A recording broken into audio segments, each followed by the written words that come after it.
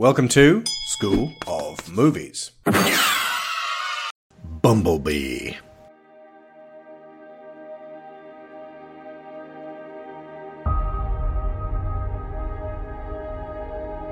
Let me tell you something.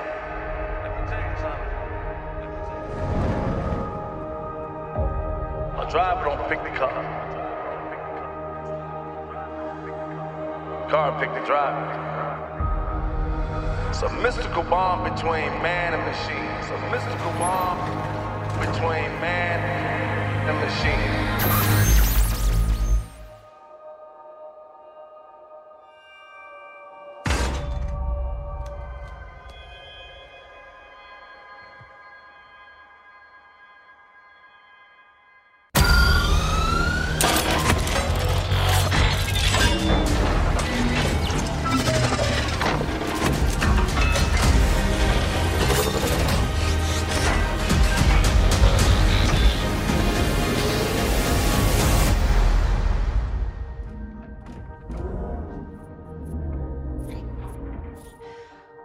Who are you? Do you speak? I won't hurt you.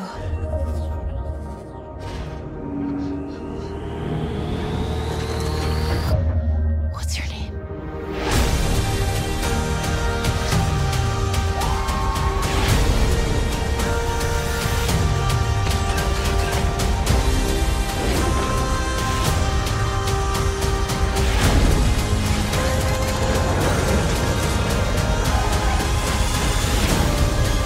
You got people out there who need you.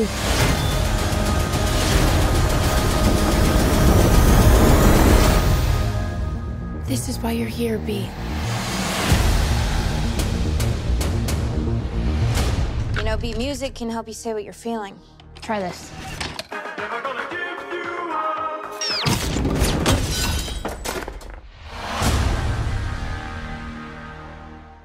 With us are Brendan Agnew of Synapse. How you doing? Theo Lee of the New Century Multiverse. Hello. And Jesse Ferguson of Recorded Tomorrow. Hey, hey. And, of course, my usual co-host and wife, Sharon Shaw. Hello. Unlike the Spider-Verse show, I have a massive screed to start this one off with, taking you back through the history of the Transformers to lend us all perspective on how we got here. This is the 7th Transformers movie, not the 6th. Given the habit of each subsequent Bay film for entirely contradicting the events and lore of the previous movie, we may as well count the 1986 animated movie among the rest. So let's look at what continuity has been so far. We shall start off with the 1984 animated show, where the story goes a little something like this.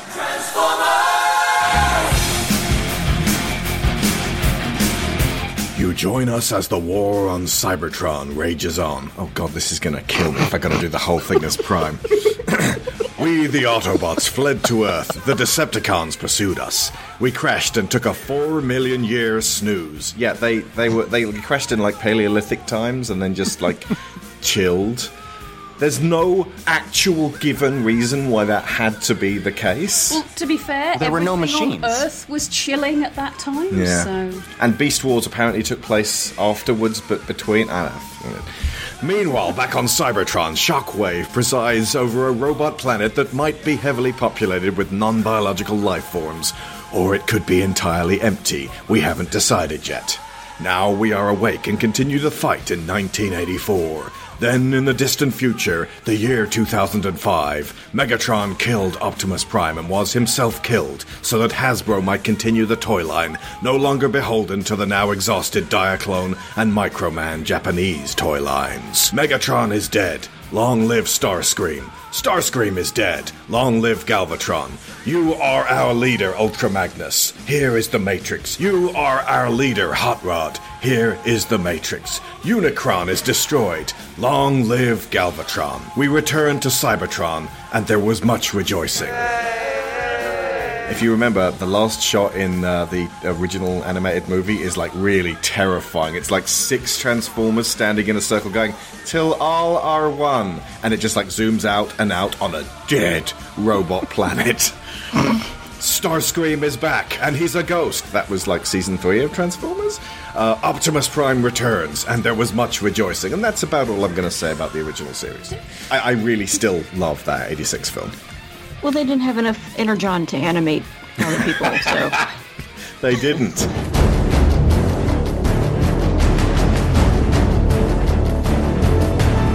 And now on to the Bay films. In the beginning, there was the Cube. Oh my god!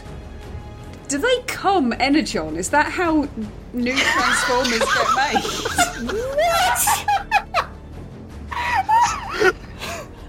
Okay, that's derailed it somewhat. I apologise, it just came in. The only person who can answer that one is Michael Bay. Do they come Energon, Michael? Yeah, whatever. Speaking of things that are not friendly for children, kids, yeah. You're reading Never, this. ever read Transformers fanfiction, Sharon. Just don't. Okay, so in the beginning there was the Cube, and then Megatron arrived on Earth thousands of years ago looking for it, the Cube, and was frozen in ice, discovered by a man named Witwicky.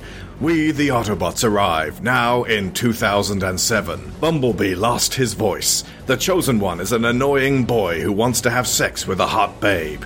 We couldn't do girl Transformers. That concept made no sense. An Xbox 360 and a Mountain Dew vending machine turned into Transformers. Did you know about these many American products?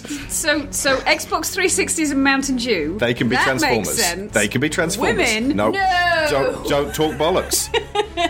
Okay, look. Transformers have no gender, okay? That is why they're all boys. They're all boys, and some of them actually have dicks that are guns. Okay.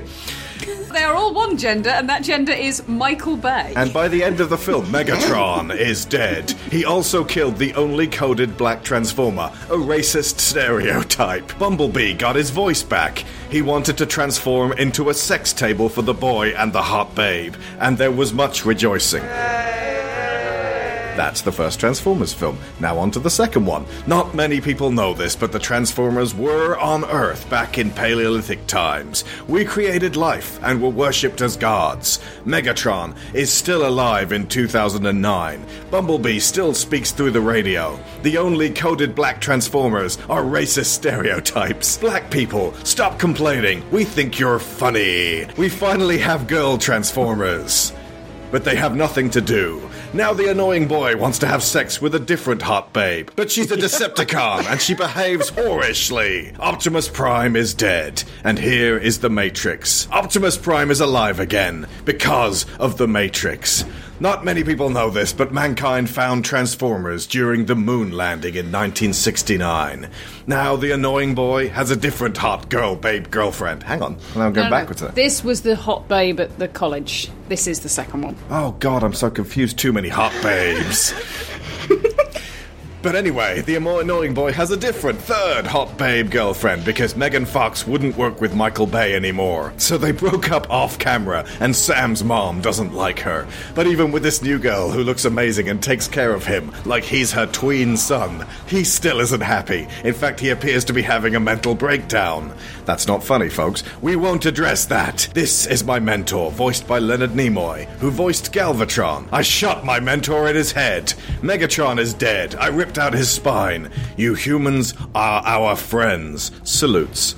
Film 4. You humans hunted us all down and executed us all. I am Optimus Prime, and I am horribly affected by PTSD. Also not funny, folks. We won't address this. Not many people know this, but Transformers were on Earth around the time of the dinosaurs. Mark Wahlberg is an inventor. A 20-year-old man wants to have access to his 17-year-old daughter's vagina. He has a legal defense for this in his wallet, but this doesn't satisfy Mark Wahlberg. They argue over his daughter's vagina for about half the movie. Megatron is alive. Now he is Galvatron, not voiced by Leonard Nimoy. The only coded Asian Transformer is a racist stereotype. Cybertron is destroyed. So is half of Beijing. Oh my god! Did you know about these many Chinese products? I am going to the Transformer gods, and I am going to make them pay. Now we cut to film 5. I think he should take it up with Michael Bay, personally. Not many people know this, but the Transformers were King Arthur's knights. I crash-landed on Cybertron, not nearly as destroyed as we may have led you to believe.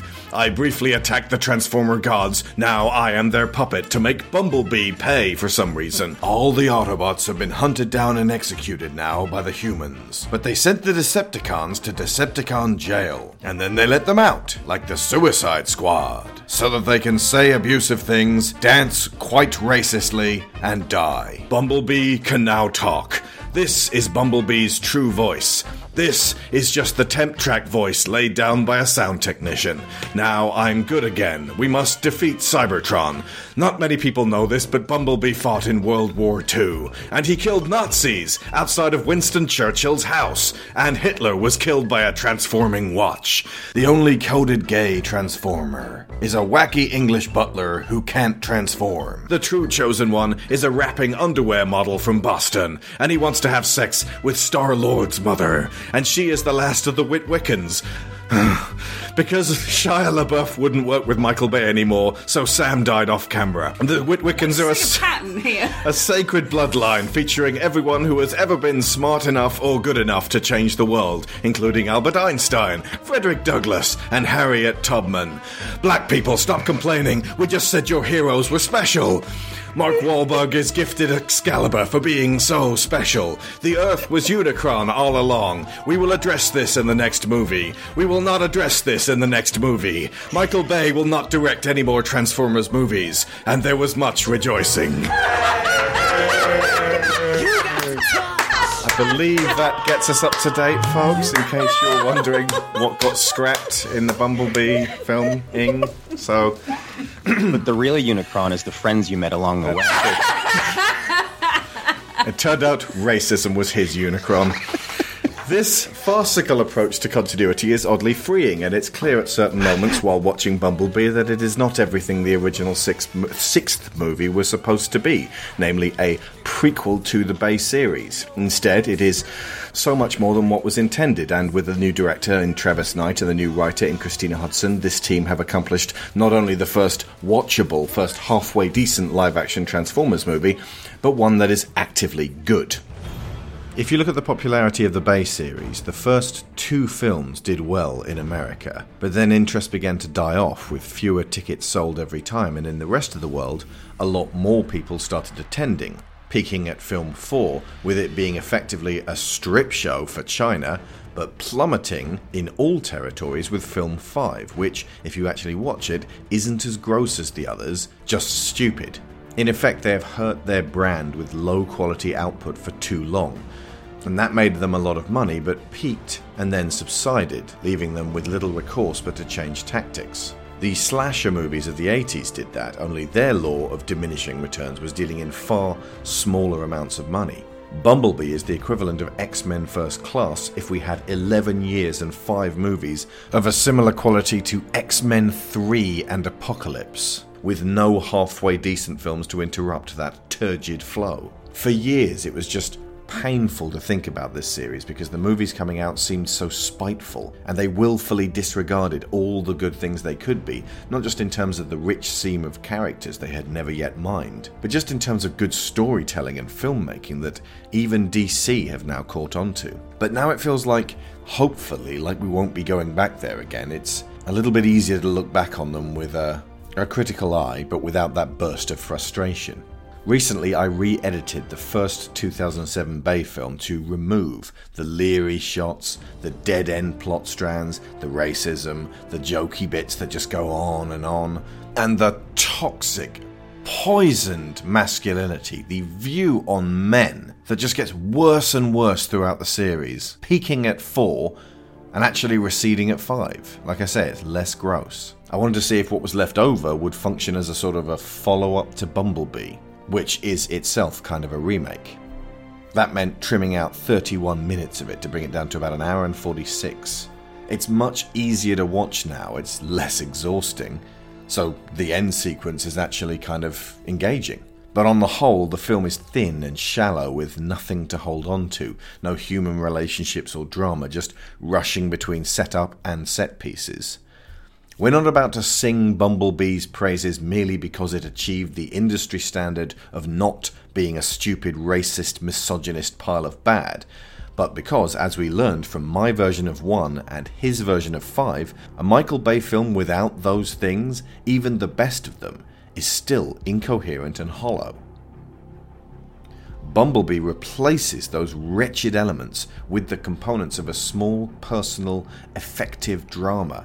And it was exactly what the series needed, not just right now, when it may be too late to establish this new direction for the series in a lucrative fashion that will satisfy Hasbro enough to do sequels of a similar kind, but at every step of the way since 1984, Transformers as a concept needed the Bumblebee movie.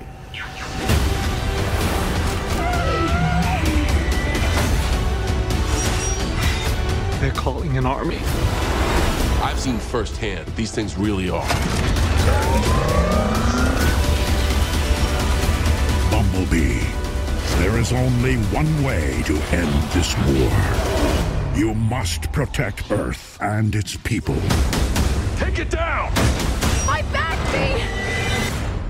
One thing that is abundantly clear, as Bob Chipman said in his review of Bumblebee, its strong points are not that it contains authentic references to the original Transformers cartoon. That's just the garnish. That's the sauce. If the Bay films had been littered with Soundwave looking like he should, or the original Teletran 1 voice replicated rather than confusingly ugly bullshit that they dealt in instead, it would have been like eating ground chuck covered in tasty barbecue sauce. Still, fucking disgusting, but at least you could swallow it. Sauce alone won't make something great. The meat of it has to be high quality, and Bumblebee is a deliciously prepared burger with just the right amount of sauce.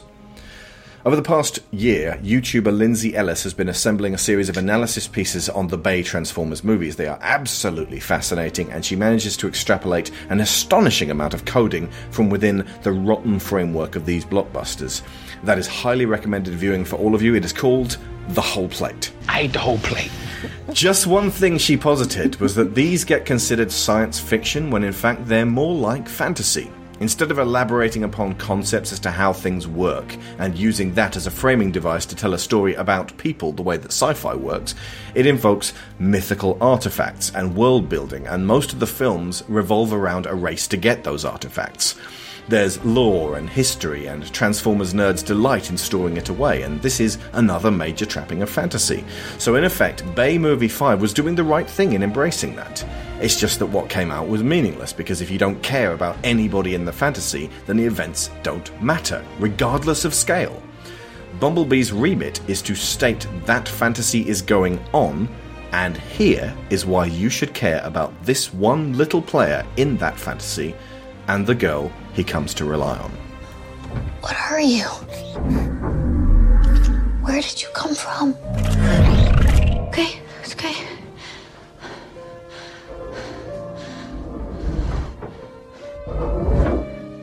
Oh, me. Charlie Watson. I'm 18. Today. Actually, it's my birthday today. What's your name?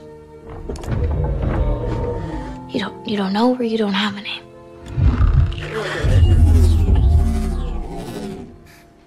You sound like a little bumblebee. I'm gonna call you that from now on. Bumblebee. Nice your outfit too. So what are the clear influences that you can see at work in Bumblebee?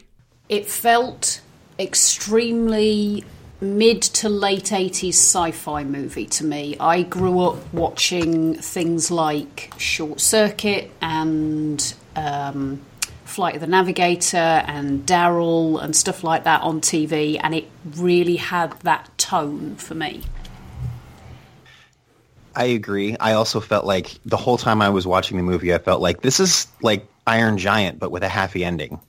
I got a lot of influence over that with the alien robot that lost its memory, that, was turned against the evil corporation or not the evil corporation, but the military was turned against it and made it almost go bad. And the befriending of the child, the outcast child with everything. There are lots and lots of really big parallels there. Iron Giant does have a happy ending. It's a bittersweet ending, and it leaves you on the sad for quite a long time, the bitter part of it, and then gives you some sweetness. Whereas Bumblebee, I think, it doesn't hold that bitterness quite so long.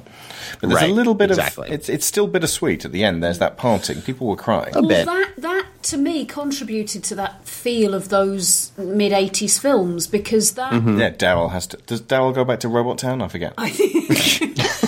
He lives at Westworld. I can't remember. It's so long since I've seen it, but it's not an entirely happy ending. Well, E.T. goes back to his home planet, bittersweet again. Exactly. Flight of the Navigator has a bit of sweetness to it. According to my mother, I spent many years of my early childhood in tears saying, "He's going home!" And that was the thing that broke my heart about so many films and TV shows. And that really did seem to be the fundamental element of so much TV at that time as well. If you look at things like Incredible Hulk and Littlest Hobo and... Yeah, Littlest Hobo's got such a... Highway to Heaven? Yep. And Quantum Leap followed on from those as well. This idea of somebody coming in and they have this incredibly intense 45-minute relationship, or half an hour in the case of The Littlest Hobo, and then at the end he fucks off and goes off to do other things. MacGyver, the A-Team. Thank you, Senor MacGyver. You saved our village. Absolutely. It's repairing the world in project form. Inexpensively travelling America. Absolutely. Mad Max did that a lot, too. Yeah. Goodbye, Max. Mm-hmm.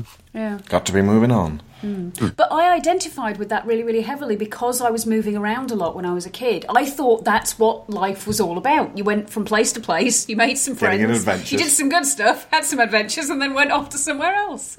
It'd be pretty eventful if that was what life was actually like. Yeah. There's a bit of How to Train Your Dragon in the relationship between a young human who can't quite fit in and this a large, dangerous creature who is nonetheless friendly, but has the potential to just trying to teach this large, clumsy, dangerous thing to operate within this delicate world where everything is breakable and killable.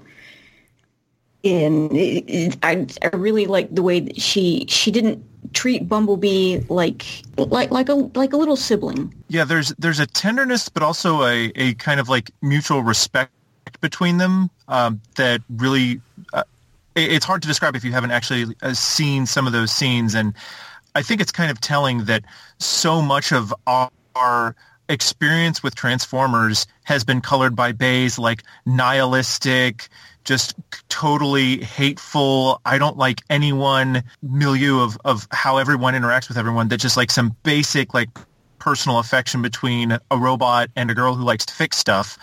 You know, everyone reacts to like, oh yeah, Bumblebee can get it. It's like, well... no, it's just possible for people to like each other. They don't have to like each other that much, but... I do get that. I understand when one of the strongest influences for me that it felt like to me, and this may mean nothing to any of you, but did anybody read any Girl and Her Horse stories when they were teenagers or younger than teenagers? Yes. Like, just... so many horsey girl stories that I used to read, and that was kind of what this felt like to me, that she finds him and fixes his hoof. The theme of big dangerous creature that gets befriended by somebody who is innocent enough not to see them as dangerous immediately, who will offer them enough compassion to mitigate that potential danger and give them a channel to be more supportive. I will come back to that in a bit when we talk about the romance element. A big, potentially scary living beast that you have to trust and work with. Yeah. A friend that you're attached to, you're aware that you're different, but your focus is mainly on how you're the same. They definitely have a bit of the Black Stallion sort of, we've been thrown together by circumstances, and now we have to sort of understand how each one of us works while we try to improve ourselves. Where, I mean, they're not getting ready for a big race, but it's a very similar sort of journey to, boy and his horse, girl and her horse. I mean, there's even like a little bit of the Karate Kid in terms of how you've got beats where, okay, this is where we meet the mean kids and the awkward social setting and how she feels a little bit like an outcast. It's hard to, other than the obvious Iron Giant parallel, it's hard to like nail down one specific thing, because this movie really does feel like it's trying to evoke the feeling of being one of those 80s emblem films without kind of wallowing in it too much. It's a tricky balance to hit. It is, and they do have a slight... It doesn't quite feel like the 80s. Everything's a little bit too bright and a little bit too... Sharp, and the edges aren't fuzzy. As in, like, the furniture and things are actually crisp, cut, clean lines instead of everything being slightly rounded. But it does feel like they're trying to recreate that sense of 80s movies, which I think is quite smart if you're trying to twang the nostalgia string without being too obvious about it. I disagree about the 80s look that they went for, because it looked very familiar to me. I grew up in the 80s. I was in single digits, but I remember it quite a lot. Sharon experienced 80s in England, which looked a lot crapper than 80s in America. Yeah, right, fair point. Yes. my 80s may have been residual 70s. Yes. Particularly the interior of Charlie's house. I lived in a house that looked like that on the inside. But yeah, Stranger Things looks very familiar to me. The American 80s might look a different flavor than British 80s, but it's very spot on. It's very accurate. I mean, the interior of Charlie's house is like, I lived there. That was my house. That was my ugly furniture. And that was my ugly carpet. The most authentic British 80s film that I can think of, there's Sing Street and Son of Rambo. That both of those really feel authentic. Scarily so. It cannot be understated how much of a cue this takes from the Iron Giant. I haven't made a list of these, but superficially speaking, not even superficial, like in terms of detail, a robot comes from space, crash lands on Earth, gets a bump on the noggin, forgets a lot of who he is, but retains a certain level of childlike curiosity and interest in learning, meets a young person, kind of learns how to be from that young person. There's the Cold War is on. It's kind of perfect that the Cold War is like in its opening salvo in the Iron Giant, and it's just rounding out in this. It's like they bookend the Cold War era. When he gets part of his memory back at the end, he just remembers, oh yeah, I'm a killing machine, and starts blasting these aggressive troops that have brought this reaction out of him, and his eyes go red. And their aggression is all exacerbated by fear of the Russians. And this isn't accidental, and neither do I think that it's stealing. The Iron Giant wasn't seen by anybody. Frankly, it is important that that stuff gets seen. It's highly appropriate that it's been replicated by animation fans who saw this, loved it, and want to convey that and want to bring that to more people. That's an ideal continuation of the chain. At this stage, with his cameo in Ready Player One, and this, it feels like a Spielberg-produced Iron Giant remake in live action directed by Brad Bird should happen and would be actually quite popular. Like, he's entering into, like, people know who this guy is now, and this would actually be popular because of nostalgia, rather than just being ignored at the time. Two others it reminds me of are the Haley Steinfeld film Edge of 17, which is bloody fantastic, about a teenage girl who learns to stop being quite so much of an asshole. And, of course, E.T. I think that part of the reason that it sort of got, sent out when it did is I don't know that the studio ever really had much confidence in just Transformers being good.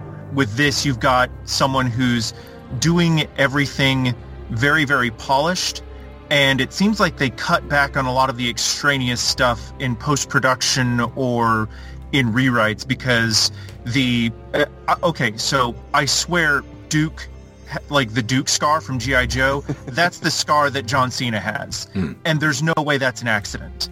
And there's just a couple like scenes where you have John Cena interacting with one of his buddies, and there seems to be a bit more of that there was supposed to be in the movie, or just bits and pieces that feel like they've been trimmed to the bone that were maybe supposed to set up more of something, but instead, probably to just, cut down on running time, they decided to just pare things down. And apparently the writer-director of Edge of 17, Kelly Fremont Craig, she apparently did some like uncredited work on rewrites and reshoots sort of stuff as well. Brilliant.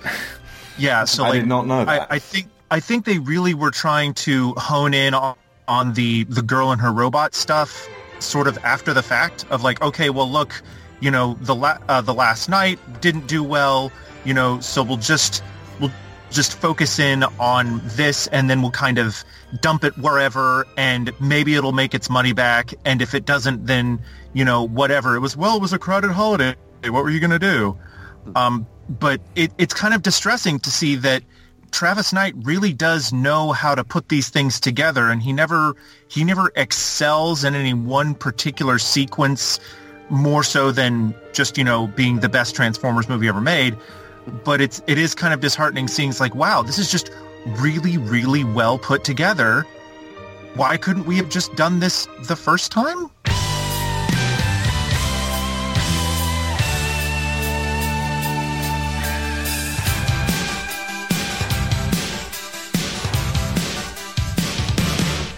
It's important here to just take a moment to appreciate the deft handling of that opening sequence and how much multi-layered information is going back and forth depending on the viewer. Let's count up the different kinds. If you're a total newcomer, and especially a child, then the war on Cybertron looks thrilling and seems to involve a lot of big personalities and very distinct-looking, colourful robots, engaged in some kind of Star War. You want to know more. If you're a parent, you can just enjoy the fact that it's not too horrendously violent and nauseating to look at. In fact, just seeing the PG certificate made me content, because that meant a specific remit of not aiming at gross frat boys. If you vaguely remember the old shows, you'll get a little tickle of nostalgia. If all you know is the Bay films, it's close enough to not feel alarmingly different, but with a renewed freshness that makes it feel like an evolution, or a step away from what we've now seen for 12 but achingly slow hours and 41 interminable minutes. It's a statement of intent. And if you're a kid who hasn't seen many of the films, or any of the films, but you've seen a lot of the other more modern Transformers cartoons, or animated shows, like Prime, or Robots in Disguise, or Transformers Animated, or Rescue Bots, or Combiner Wars, or Titans Return, or Power of the Primes, or Cyberverse, it's very important as an adult to not underestimate how important those animated shows are to kids as their window into Transformers. But if you are one of those kids, then you'll briefly see something that looks connected to that, something that looks like, an evolution, a step forward of it. And best of all, if you're a long-time G1 Transformers fan, you'll go, oh shit, it's Brawn! Oh shit, it's Ironhide! It's Ratchet! It's Wheeljack! And later on, oh, it's Cliffjumper! Oh no. If you're someone who gives a shit about female representation, you'll be like, RC. Maybe they'll do something with her later on. Otherwise, why would they put her there? Oh shit, that's Shockwave! Mom, that's Soundwave! And Ravage! And he said the thing! I don't care! And back there you've got some Seekers, and one of them might be Skywarp. And Acid Storm is a Conehead, that's a deep cut. And oh god, Optimus Prime doesn't have lips, and for the first time he looks, talks, and moves authentically. But then, after that quick burst of orgasmic pleasure, they do the brave thing and pull back from the nostalgia source and deliver a really great, meaty movie that they have faith in the qualities of. That's the way it should be, and all that fan service is threaded through a very visually dynamic and clear sequence that is actually the set-up background plot of the film, not just, hey, look at this thing you know, Ready Player One.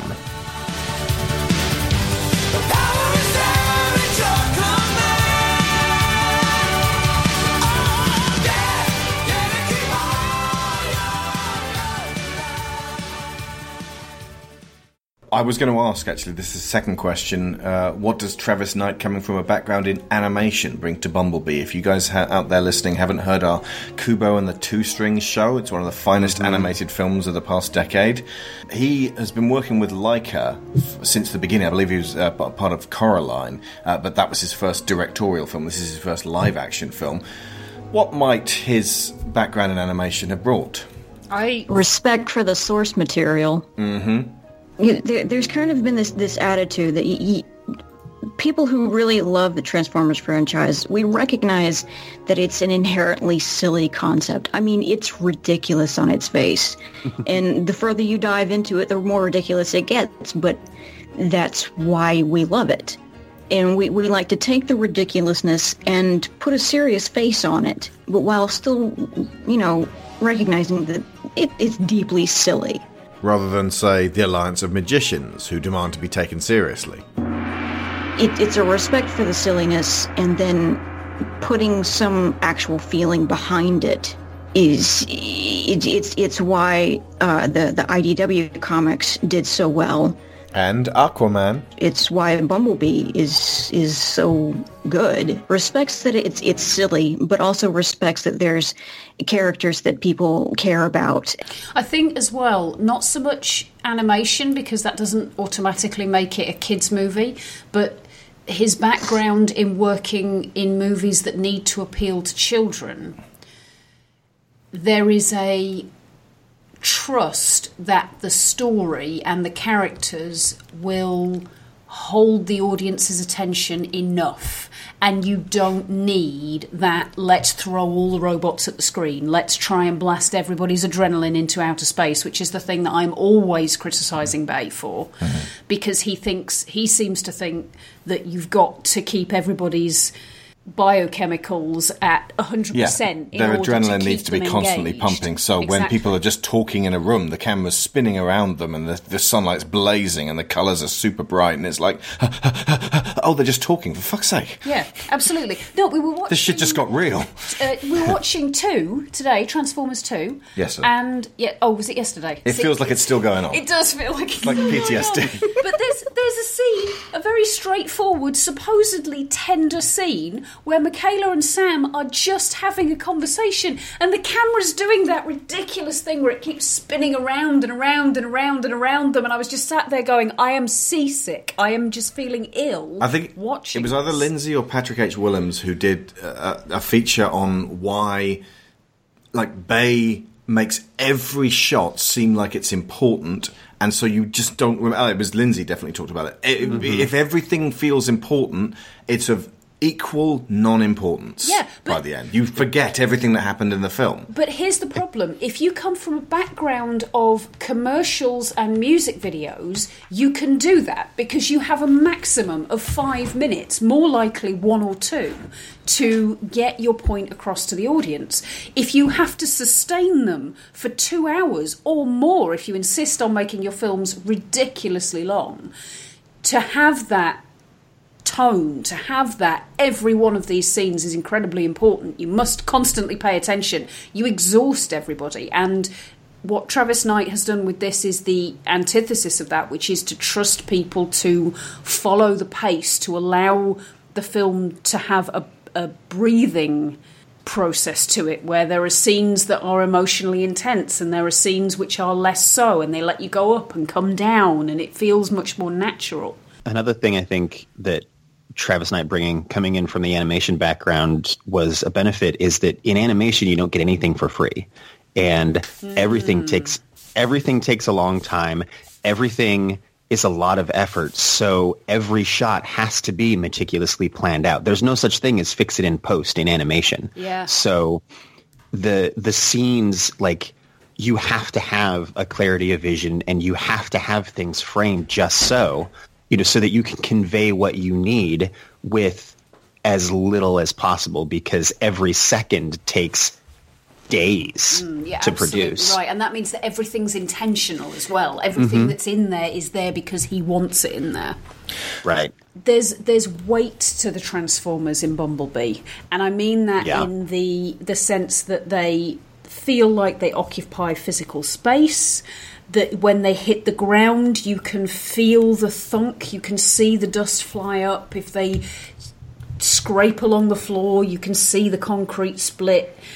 You get the feeling of them actually being there, and that is done by visuals, it's done by sound, it's done by the emotional resonance that's created from the fact that they're actually doing things that mean something. When they fight each other, it's like the Raid or an MMA fight, just slowed down to give that sense of slow weight, rather than that spiraling, which never really felt like they were connecting at all. Absolutely. It felt much more like Pacific Rim. And also, when they fight, you were with Bumblebee for that fight. Almost all the Transformers fights in the Bay films, you're on the ground watching this chaos go on around you. So there's whole scenes that go by where Sam's running around going, ah! And like the other robots are spiraling through the air, and it's just dangerous to be on the ground. Whereas with this, it was like, no, you're with Bumblebee as he's trying desperately to keep Shatter and what was the other guy's name?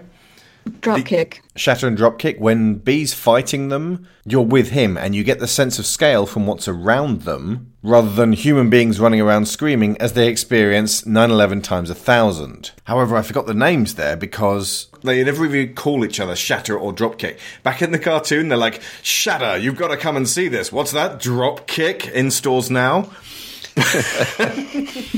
Their slight failing was that they didn't characterize those guys enough. Relative to Bumblebee, the villains come off as wholly black-hearted, and one of them's cunning and the other one's a bit more direct. That's another element of Travis Knight's background that would easily be mistaken for just pandering to 80s nostalgia, in that, okay, yes, you want to have the original Transformers designs because it looks like the original designs. It'll make the fans happy. Well, no, those designs were that way for a reason. They were created as silhouettes to be recognizable for a reason, and the reason he's doing that is not as much to cater to, fans. It's just because he understands visual storytelling. I could probably retell the sequence of the Bumblebee action scene where he's fighting the airplane robot in the canyon when his voice box gets, ripped out. Yeah, the guy who's not Starscream. Exactly. But where you can't really remember what happened in a Bayformers movie fight scene, like that sequence has different stages and elevations and power dynamics that change. And it's because Knight understands how to frame foreground and background elements. He knows how to track a character. He shows you the geography, and then they interact on the geography. Right? Exactly. So like when you're dealing with the finale and you have Haley Steinfeld's Charlie look up at the tall place and there's a ladder-like structure that leads to the place where she could do something, you're like, oh, we're finally coming back to the whole diving thing, which was a character beat that he set up earlier. And so, again, it's not just to appeal to the fans, and it's not just something that makes the action easier to follow. It's just basic filmmaking that, again, we could have just had actual filmmaking this whole time from a storyteller as opposed to just a salesman of a feeling, which is what Bay is doing. He just sells the feeling of you're experiencing something cool. This is the coolest thing I've ever seen! Explosions everywhere! This is easily 100 times cooler than Armageddon! I swear to God! Burn, burn, burn, burn, burn. That's you, that is. That's your girlfriend, and your mum, and your dad. Which is probably why those movies made a lot of money, is because people left feeling like they'd experienced something cool, even though they had no idea how to, retell the story that they just saw. You could have had both. It's drugs. He's a drug dealer. Michael Bay is a drug dealer. He's selling the high of being overwhelmed by what he puts on screen and causes to happen in your head. With his, slick style, his nice hair, his good at meetingsness. I mean... So we're not going to belabor the point about the difference between the Michael Bay films and this. This show ran long, and there's going to be a big extra show of material that ended up on the cutting room floor where we talk about Bay a lot. But his films have been long documented as objectifying women. Usually just as sex objects, sometimes as the buffoonish mother who does nothing for the plot but just says embarrassing things, and briefly Frances McDormand trying to maintain her dignity as strict mommy in charge, while the men are either brave soldiers in the minority or disgusting pussy-hungry nerds in the majority, or just complete weirdo creeps. Wang. Deep Wang. Deep Wang. You're not getting it. Deep throat.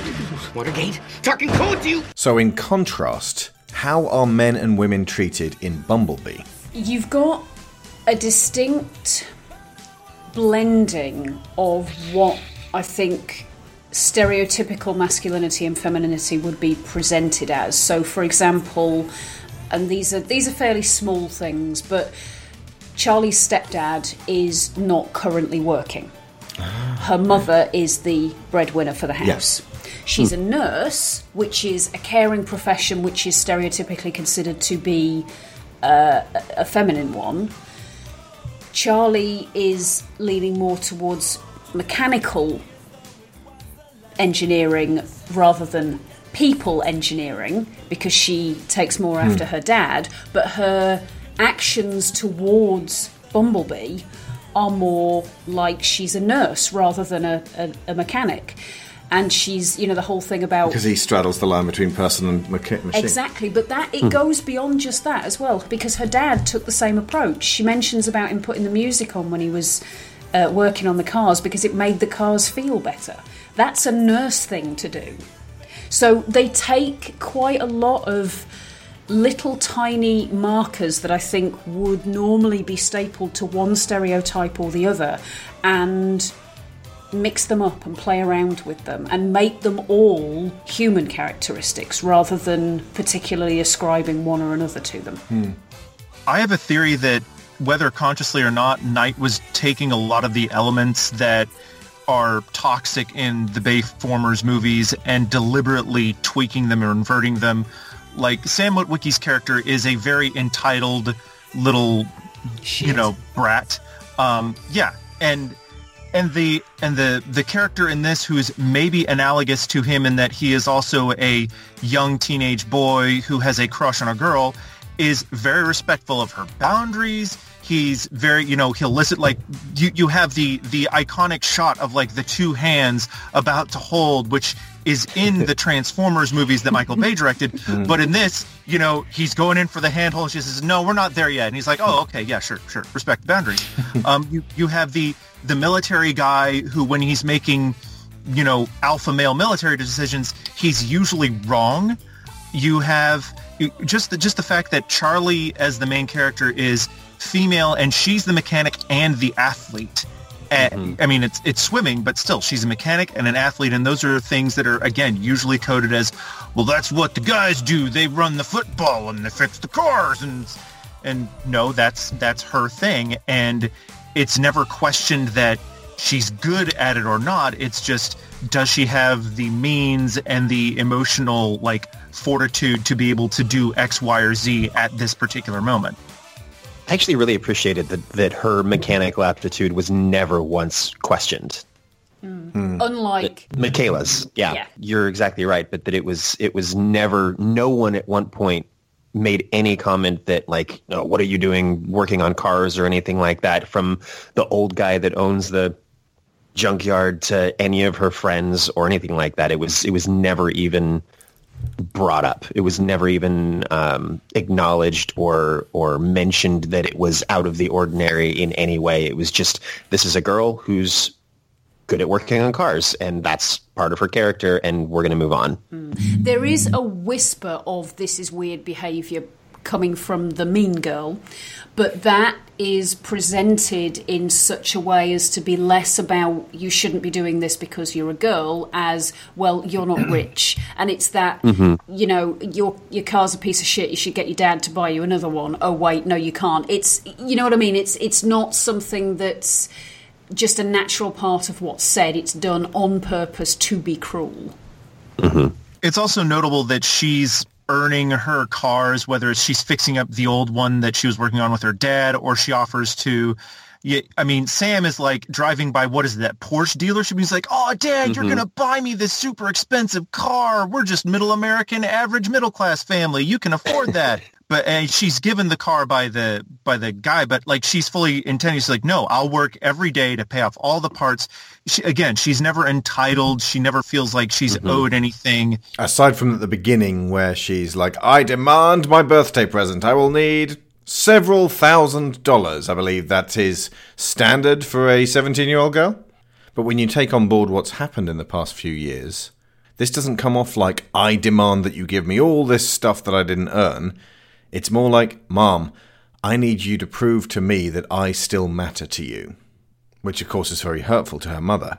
And by the end, both her mother and stepfather and brother get to fight in her corner to prove, not through monetary means, that they do care about her, while she behaves entirely selflessly in trying to help Bumblebee protect people, human and Autobot. She's always willing to put in the work, which is very refreshing in these movies, which are so previously full of male entitlement and just this toxic sense of we are owed this thing and we are owed you. And impotent male entitlement as well. Like in the third movie, they keep pointing out how useless Sam is. He can't get a job because his only experience is saving the world from Decepticons.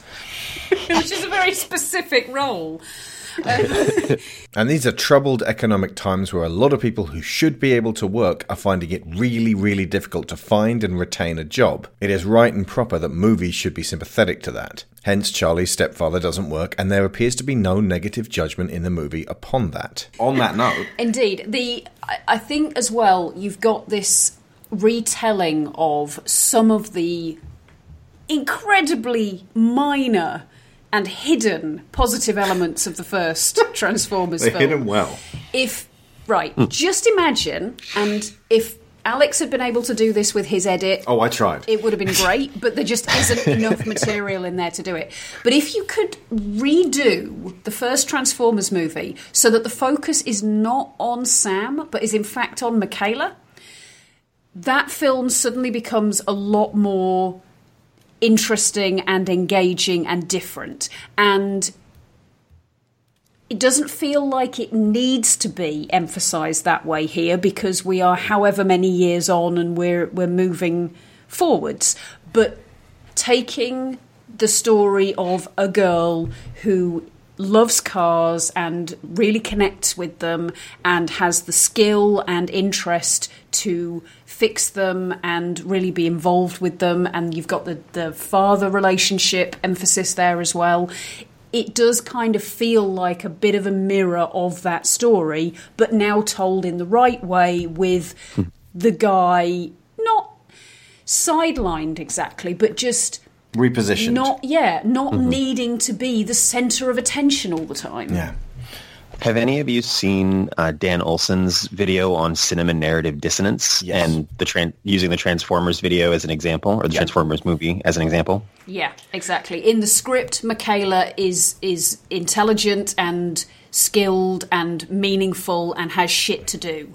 And the camera says, no, she's just here for you to ogle at. You carry on. We said this back when we reviewed the Bay films for around about the time that the fourth film came out. Megan Fox is trying her best to make this character more than she could be with Michael Bay filming her.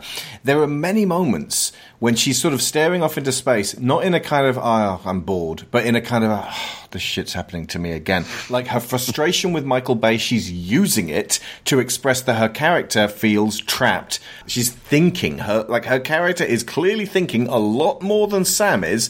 So when Sam's like, so do you coming off? When she like smiles and goes, sorry, you in my class? She's trying to make small talk with him, but she's clearly thinking about other stuff. Megan Fox is one of the best things in that first film, apart from the Steve Jablonsky score. She is a far greater actress than I think a lot of people give her credit for. However, on a brand new level, allowed to work her magic, encouraged to be charismatic and captivating, and yet feel normal and relatable, and like someone we might know or might have been, or might be now. Hailee Steinfeld is absolutely fantastic in a way I have never seen her not be since True Grit. When she was 14 years old, she commands that movie. In a film where Jeff Bridges talking like this all the time. How do you act against that? And yet she does. When her character first turns up, Charlie's kind of odious. Like, she's this grotty, angry teenager, and her journey is obviously to come back out from that and to make herself somehow endearing whilst shouldering the burden of being dislikable is quite a tightrope to walk. Well, takes an actor of caliber. She's grieving and repressing it. And it is very easy for repressed grief to come out to other people, for other people to perceive it as hostility, because what they're looking for is for you to be getting back to a state where your emotions go up and down like everyone else's do. But when you're grieving and you haven't been able to process it properly, that's pretty much all you can feel. It consumes everything else. The way Charlie's positioned in the story, the way we approach her, she is effectively trapped in her grief. She's trapped in hostility. She says herself, I don't like the person I am now. And this is mirrored in Bumblebee because he can't remember the person he was before. Bee's trapped in a different kind of grief, tied in with his combat trauma, which manifests itself as this fear and extreme vulnerability, both emotional and physical. It's a measure of hypervigilance which does show through during his curiosity, as he's reduced to this childlike character, and we're seeing a very distinct change in how he acts at the beginning and the end, where he is a competent, confident, skilled, brave warrior. He can't be that in the middle. Like her, he's stuck. He's lost the road, he's lost his purpose. And through what they go through together, they both return each other to their separate roads. Bee is able to return to his father figure, knowing who he is now, with that renewed purpose, and a newfound connection with people. And Charlie's able to journey out into the world without feeling so horribly wounded by the departure of her father, carrying him and Bee with her in a car she made herself.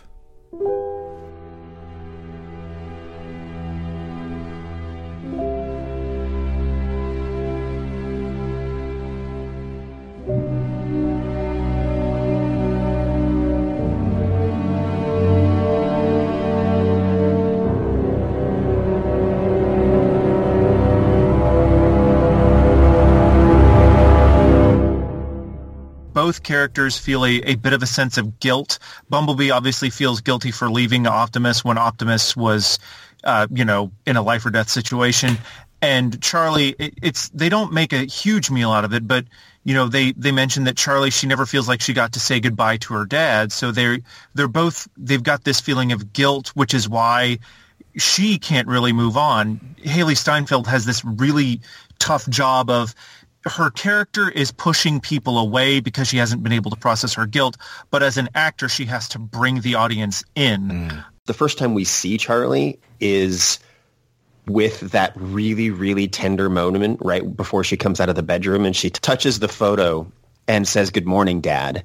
And, you immediately know what's happening with her and kind of how, you know that she lost her dad and that she's really, still really kind of not over it yet. And that puts us into her frame of mind so that when we come out and she is acting kind of shitty to the rest of the family, we immediately get why. And we side with her because we know what's going on with her. If it had opened up with her just coming out and being shitty, then it would have been like Scott Pilgrim. We would have been like, oh, she's a little shit. But because we have that opening frame, that tender moment in the beginning, you'd be like, oh, she's grieving, she's hurting right now, and it gives you that immediate little gut punch, and you're instantly on her side. Yeah, I was ride or die as soon as she hit the air drum solo while she's brushing her teeth. I'm like, no, okay, I need this girl to succeed. Yes, absolutely. Well, she gets that push-pull exactly right. I think she is pushing people away, and you can see that ties in with her emotional state at the moment, but also she gets those moments of reaching out to people, and she isn't always reaching out to the right people, and she isn't always reaching out in the right way, but in part that makes it even more identifiable because we do that. We try and grab at the wrong things when we're feeling a certain way because we can't express what we're actually feeling, and particularly since she's feeling that inability to move on that it looks to her like her mum is doing, and it looks to her like her brother is doing. I really like that her stepfather wasn't positioned as someone that she has to embrace. That, you know, he comes off as quite avuncular with her and like a friend, but it's not necessarily someone that could replace. Exactly. It's more just someone that you can look to for support and is part of your family without feeling like that the film is obliging you to accept this as but like, also, why can't she just be happy with this guy? There's never that sense of, well, he's also somebody that it would be acceptable for her to try and kick out of the family. She's not positioned as she's trying to revert them to their previous state before he came on the scene, and that's fine, that's good, that's what she should be doing. Okay, this is a juicy one, and it ties in with the whole paternal side of things, and in fact all relationships in the film. The character of Memo has been called useless in this film, like he lifts right out. It's also been highlighted for the robot/girl romance, and may as well have been called The Shape of Asphalt. Familial love and intimate connection get quite complex within this film. Now, considering we've already mentioned the girl and her horse storyline, we can bring that stuff back into play. What are the various levels that we can see within this film of intimacy and connection? Okay, well, just to go back briefly to that horsey girl story thing that I felt quite a strong vibe of from this. One of the things that was quite consistent in a lot of those stories is that you get somebody who, it's not always a bad relationship or a lost relationship with a father, but a horse makes a really useful transitional object for girls in their early to mid-teens trying to move out of that state of being kind of cosseted and protected by their dad, and in a less complex symbolic story they transition to then being cosseted and protected by a husband. But the problem with that is that they never get a phase of being able to work out, oh, actually I can protect myself. And if you put a horse in the middle of all of that, then what you get is a period where your character can bond and work with a creature who is stronger than her, faster than her, can add their strength to hers so that she can go further and higher than she could have done on her own. But because it's not another person, it doesn't then become all tied up with that individual, and it certainly doesn't get tied up with how her romantic relationships are going to progress from there on in.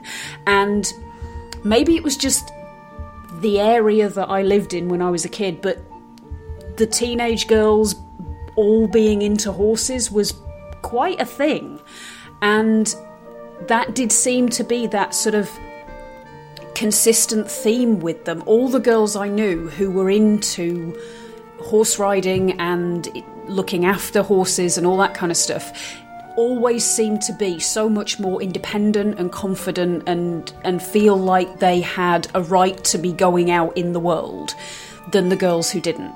And that was something that I very much took to heart and felt very inspired by.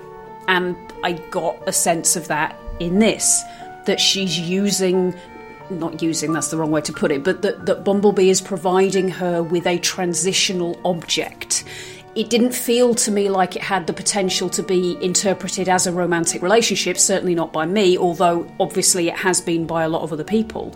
But although he is sentient and although he is human-like, their relationship didn't seem to me to be one of equals. She's looking after him, he's lending her his strength, but they're not coming to each other on the same plane, if that makes sense. Whereas Memo, they are on the same plane. Their relationship is very, very early days, but they kind of make that point with the whole, no, we're not quite there yet. He represents something she can reach out to. Exactly. It's the potential. It's the what she can now move on to now that she's had that transitional object to help her through that really difficult phase. Yeah. Whereas if Memo had been the person that she'd been really bonding with and getting really intimate with, there would have been this slight tone of, yeah, but is this just redirected grief, and is that relationship kind of doomed as a result? It sounds like for young teenage horse owners, once you've straddled a beast like that and actually managed to deal with the fairly terrifying height and strength and power that it represents, shitty bullies at school just aren't going to bother you as much, because you're like, yeah, you know what? You could not deal with this shit. So when you've put your life in an Autobot's hands and defied Decepticons together and lived to tell the tale about it, you cross a threshold. Which pretty much makes it the opposite of the Bay films once again, because Sam is lost as a result of his connection to the Autobots. Sam dies as a result of his connection to the Autobots. Off-screen, unceremoniously. He's fucked. The importance of Memo is that he's a new adult attachment that she forms after she has lost an attachment that sort of represents the end of her childhood. She has a family, and so sort of reconnecting with them is important to her. I really appreciate that their sort of big moment as a family is them sort of trusting her and her allowing them to help her, which is an important step for both of them. But that's part of a unit that she was already a part of as a kid, as a minor. It's very deliberately made clear that she is an adult. She is 18 years old. And it's also clear that while she and Memo move in the same school circle, they haven't met really. And Bumblebee's sort of role is getting her reused to forming attachments, but being able to do that as she steps into a new world. As she's grown up now, she's not got the protection of a unchanging home life to depend on because she's lost her father. And so we're dealing with that sort of, awareness of mortality. And so being able to move on as an adult, forming those relationships when you've become so aware that they can be snatched away from you, that's important. And I feel it's equally important that Memo is not someone that will save her, that she's not going to another, father type figure who will be, I will save you and protect you. I guess you could argue that he sort of lifts out in that he doesn't greatly impact the story, but I think it's just as important that he is emotional support for her, and he is support for her even if she doesn't need him to save the day. She still does need that bond that they are forming, because again, that's the next step to her healing process and being able to go out into the world and just be a person again as an adult. Another little detail that I loved, the internet is created in this movie, but it's created by two thoroughly evil robots. And yet it's still the lesser of two evils, otherwise they'd have gone to Russia and given them the internet first.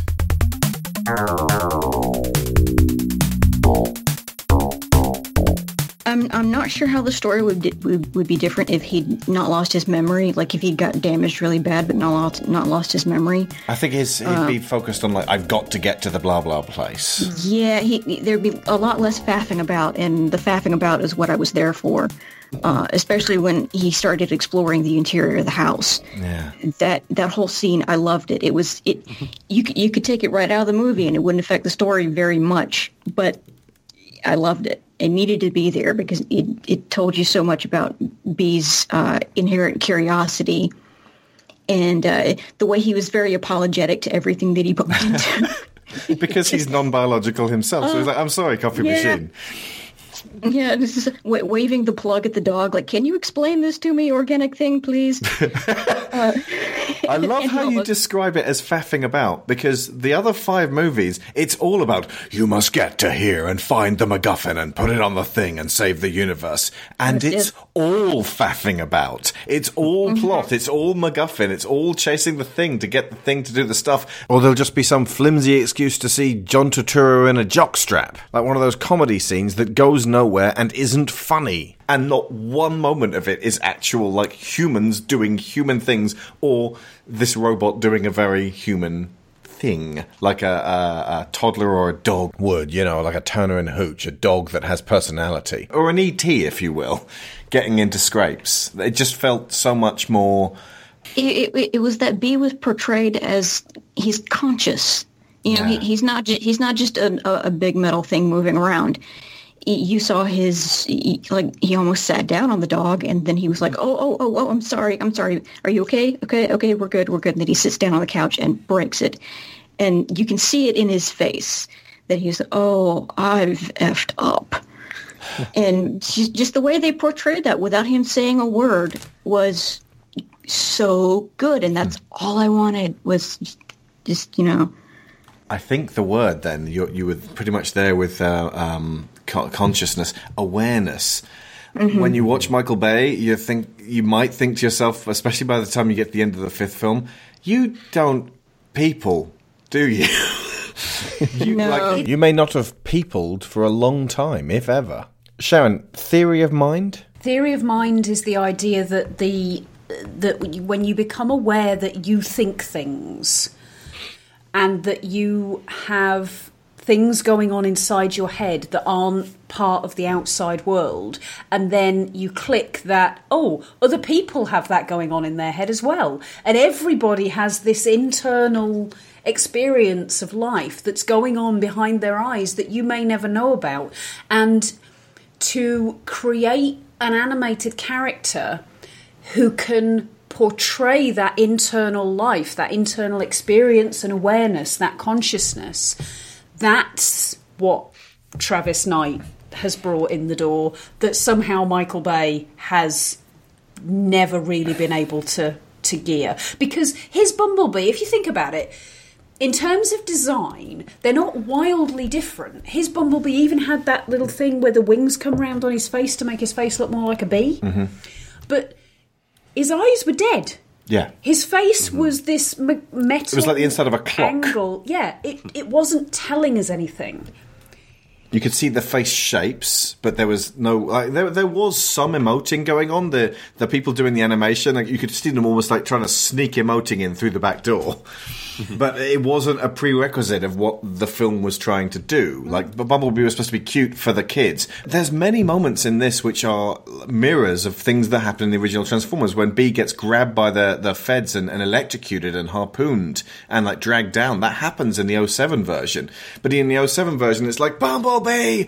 And I was racking my brains to think about actual reasons why Sam would be super protective of this alien that he's only just friggin' met and hasn't gotten to know and knows nothing about.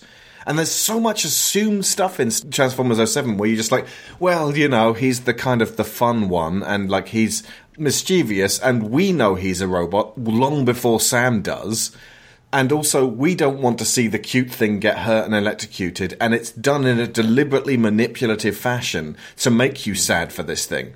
And it's like Bay's getting a cattle prod and poking the kids in the audience to make them cry, to make them emote. And it's like, this cattle prod isn't meant for you, frat boys. Everything else in this movie is meant for you, frat boys. But at no point is any actual human interaction going to be taking place. Sam treats Bumblebee like his property, which is why he has that big reaction to, oh no, they're taking my thing. Car. And that's part of Knight versus Bay, treating characters like characters, I guess. It's not that I'm a jealous man.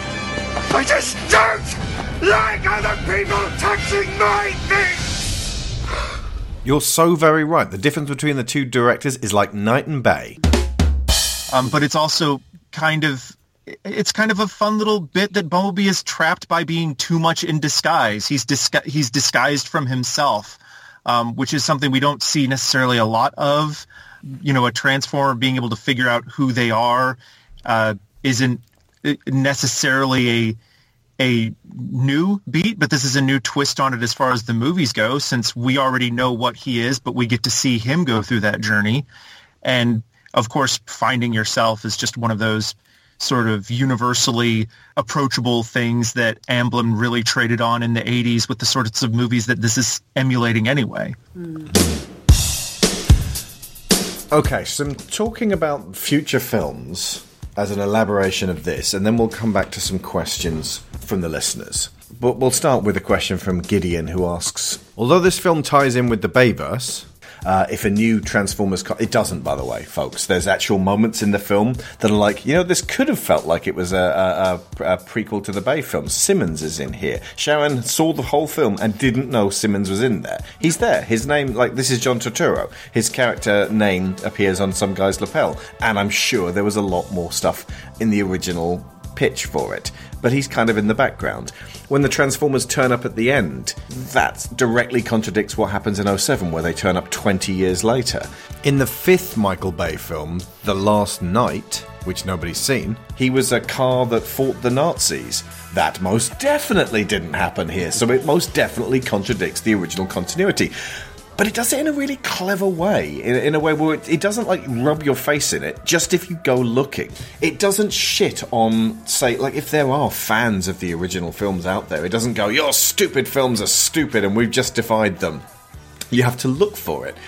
And by the end I was going, what would be really cool? If he turns into the yellow Camaro. Not for me, but for people now in their early 20s who grew up with that, and they were kids when they first saw Bumblebee as a Camaro, I want them to see their Bumblebee. And he did, and I went, that's really nice. I can't stand that movie and all of those movies, but for them, they get a little treat, and that is fine. It's absolutely fine. If you like the Transformers films, but are not a horrible person yourself, that is fine. If you like those films but don't like this, that is not fine. You might be ill. Consult a doctor. No, it's okay if you don't like Bumblebee. But seriously, there's some people who I really know and like going, I can't be bothered to see this film. It'll just be like all the others. And it's like, no, really. It must be clear by now what's different. But even if you haven't heard this show, that 94% it was out on Rotten Tomatoes is not for nothing. Considering the previous ones went 57%, 19%, 35%, 18%, 15%. Jumping up to 94, 93%, that's an earth-shattering change. Okay, Gideon goes on to ask, if a new Transformers continuity began with this film, where would they go from here? And by the way, I'm calling them the original animated movie from 86, so just The Transformers, the movie, if you will, then Bay Films 1, 2, 3, 4, and 5, and Bumblebee. You may as well not call this Transformers 6, it bloody isn't. It's technically billed as a spin-off, but it kind of feels like a spin-off the way Wonder Woman was a spin-off of Batman v Superman, insofar as it entirely eclipses what came before. And it's not a prequel, it's a new thing, if you actually look at what they've done here. So that question got me thinking, and I didn't just want to answer off the cuff. I sat down and wrote this stuff out. This is my pitch for the Arrival trilogy. Simply put, this is a trio of films designed to relaunch a solid new Transformers continuity. Paramount should focus on making just 2 more for the time being. None of this DCEU, we've got 19 films on the slate. 2. Not 19, not 5, 2. No cinematic universes, no ROM Space Knight, no Visionaries, no Masks, no major Avengers-style big movies in the pipeline. Those will come later. Just leave the doors open, and if people love these 3 films put together, they will beg you to bring it to the next level. But even if you do bring it to the next level, do not forget the foundation that you're laying down here. Character over world building. Heart over spectacle. That will be the thing that wins you the race in the end. You tried to run a marathon on spectacle and you flagged by film 4. And then by 5 you were exhausted. Well, you didn't do yourselves any favours by eating a big plate of pasta Alfredo before you went out. Technically, they ate a whole Chinese meal. Ate the whole meal. Okay, film 2, made in the year 2020.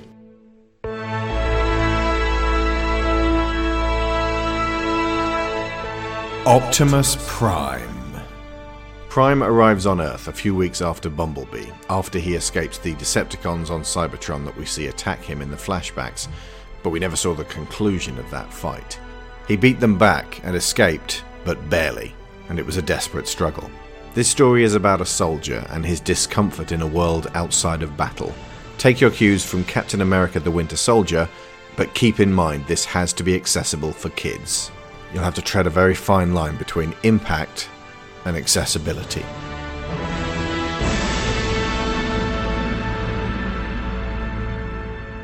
Our human is Joe, an Asian American man of advancing years, because representation matters. He's fairly salt of the earth and will appeal to Middle America, but he's also Chinese, so will appeal to that massive market. And the idea of Joe becoming friends with a symbol of Japanese fantasy is something the world needs. 18 years ago, Joe fought in Vietnam and lost every member of his unit in a mission that was otherwise a success. Joe got a medal and bullets in his leg, so he walks with laboured pain and now drives a truck. He is lonely and isolated from the American people.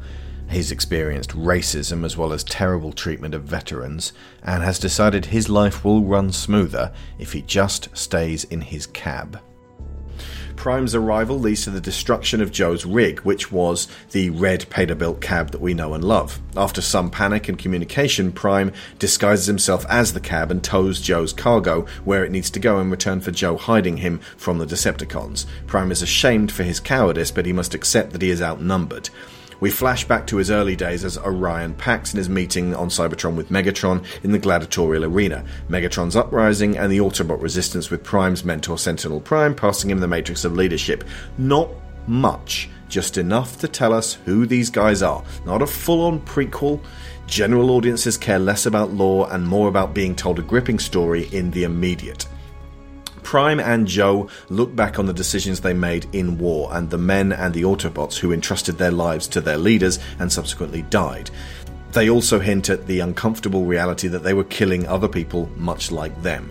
That war is more monstrous the closer you get to it. That was something horribly absent from the Bay films. This is about both soldiers forgiving themselves and Prime getting back on his feet. The finale should not be about Prime fighting Megatron. Maybe he fights Shockwave, who represents the cold, mechanical machine of war, something that if left unchecked with mathematical precision will reproduce conflict until everyone is dead. It must be clear that Prime is fighting to end the war, and Joe needs to help him and reconnect with civilian life. He can still be a trucker, but one that connects with a community. He also needs to be in a scenario where he has to hobble as fast as he can, and in a scenario where Prime tells him to not fight. Where Shell Shock is taking over, Prime sees this and he tells Joe to stay put. That he can lay down arms. Similarly, Joe needs to find himself ready to fight when Prime desperately needs him. But it must be clear that he attains that readiness because he had Prime's support. After all is said and done, never walk, you never run. You need to play You Got the Touch in the trailer, the original Stan Bush one, not a sad, slow, baleful one, or the Linkin Park sounding one from Fall of Cybertron. You got the touch, you got the power.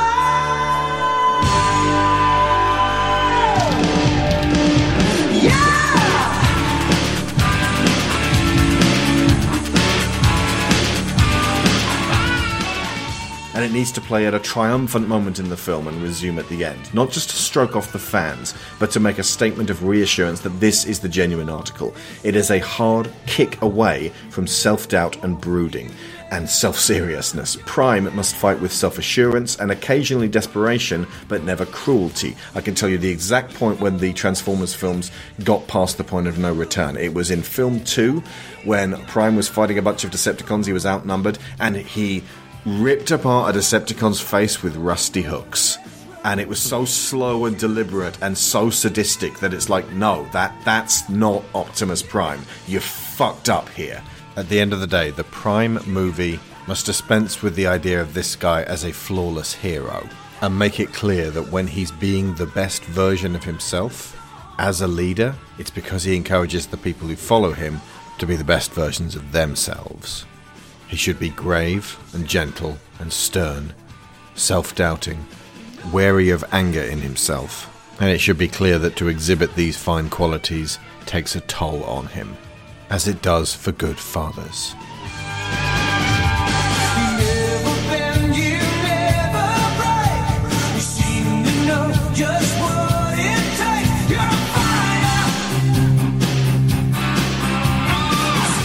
And at the end, he can meet with Bumblebee as the Autobots fall to Earth. But on the other side of the country, the Decepticons are also making landfall.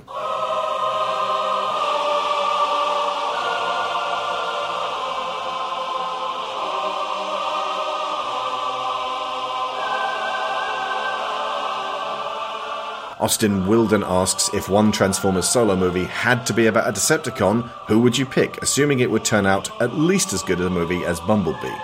That would be film 3, Starscream.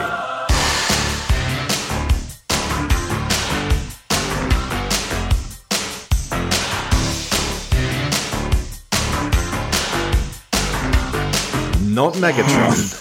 His lieutenant has far more personality, and Megatron is better off observed from outside, especially because we don't want to push the Decepticon leader too close to complexity and get a slew of "Megatron is right" think pieces. Megatron is a bully and a megalomaniac, just fucking nuts, and he cannot empathize. He is a bastard, and he won't be entertaining or engaging unless he has Starscream to butt heads with.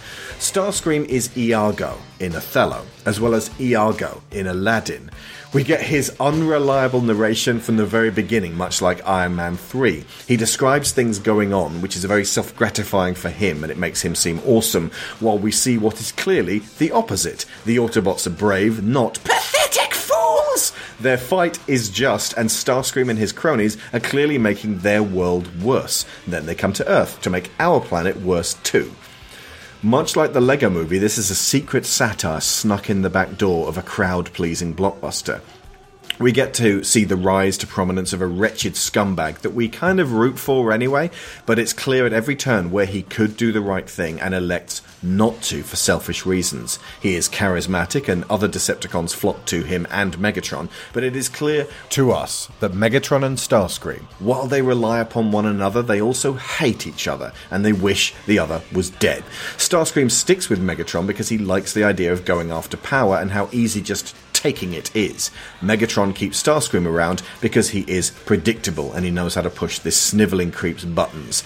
It can be made abundantly clear that there is something broken in all of the Decepticons, a refusal to see what they're doing as weak or petty or just plain wrong.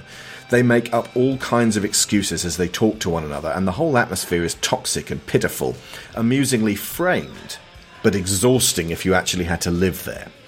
Much like Prime and Bumblebee, Starscream meets a human being, an African-American Air Force pilot named Jay, who immediately, like John Cena, sees him as a threat to the planet. Starscream captures her and forces her to tell him about humans. Again, Jay gives him misinformation, and we start to really like her, as she starts to pry into his personal history.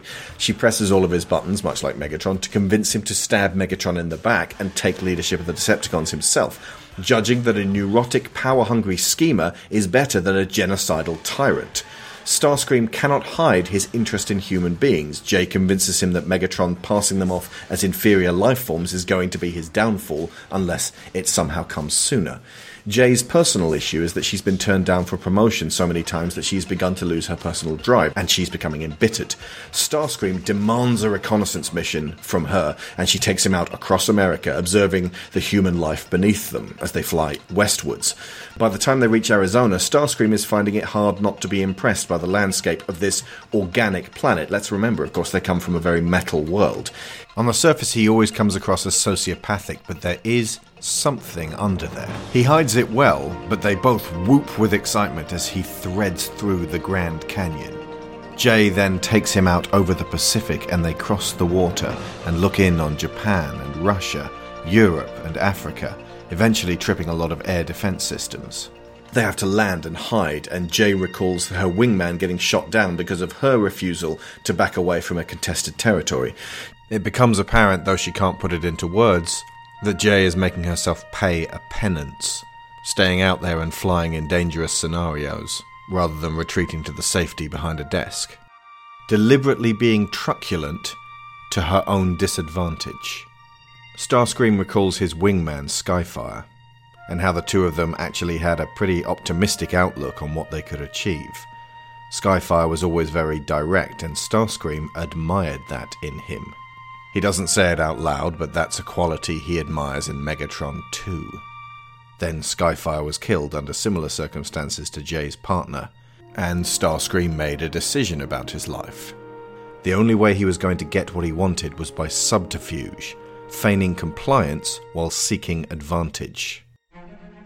Eventually, Starscream does attempt a coup on Megatron and things go terribly wrong. Jay moves to escape but takes pity on him and saves his life before she leaves. She then rejoins the Air Force for an all-out dogfighting battle against the Decepticons that gets joined by the Autobots, culminating in a battle atop the Hoover Dam between Prime and Megatron.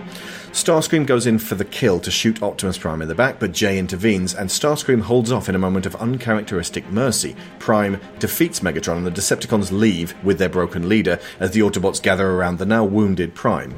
Jack Burns, that's John Cena, honours Jay for her role in the battle. His new codename is Duke, but let's keep that in the background for now, shall we? The Autobots pledge to protect the humans while the Decepticons return, and at the Decepticon base, Starscream has Megatron buried in concrete and crowns himself as leader of the Decepticons.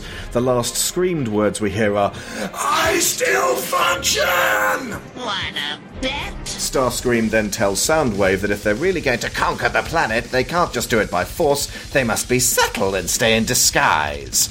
Soundwave asks what the best disguises will be. Starscream projects a hologram of human beings walking the streets and gloats, "Them." Cut to the end credits, the music sung by Starscream himself, accompanied by the Decepticons as a heavy metal band, and it's Painkiller by Judas Priest.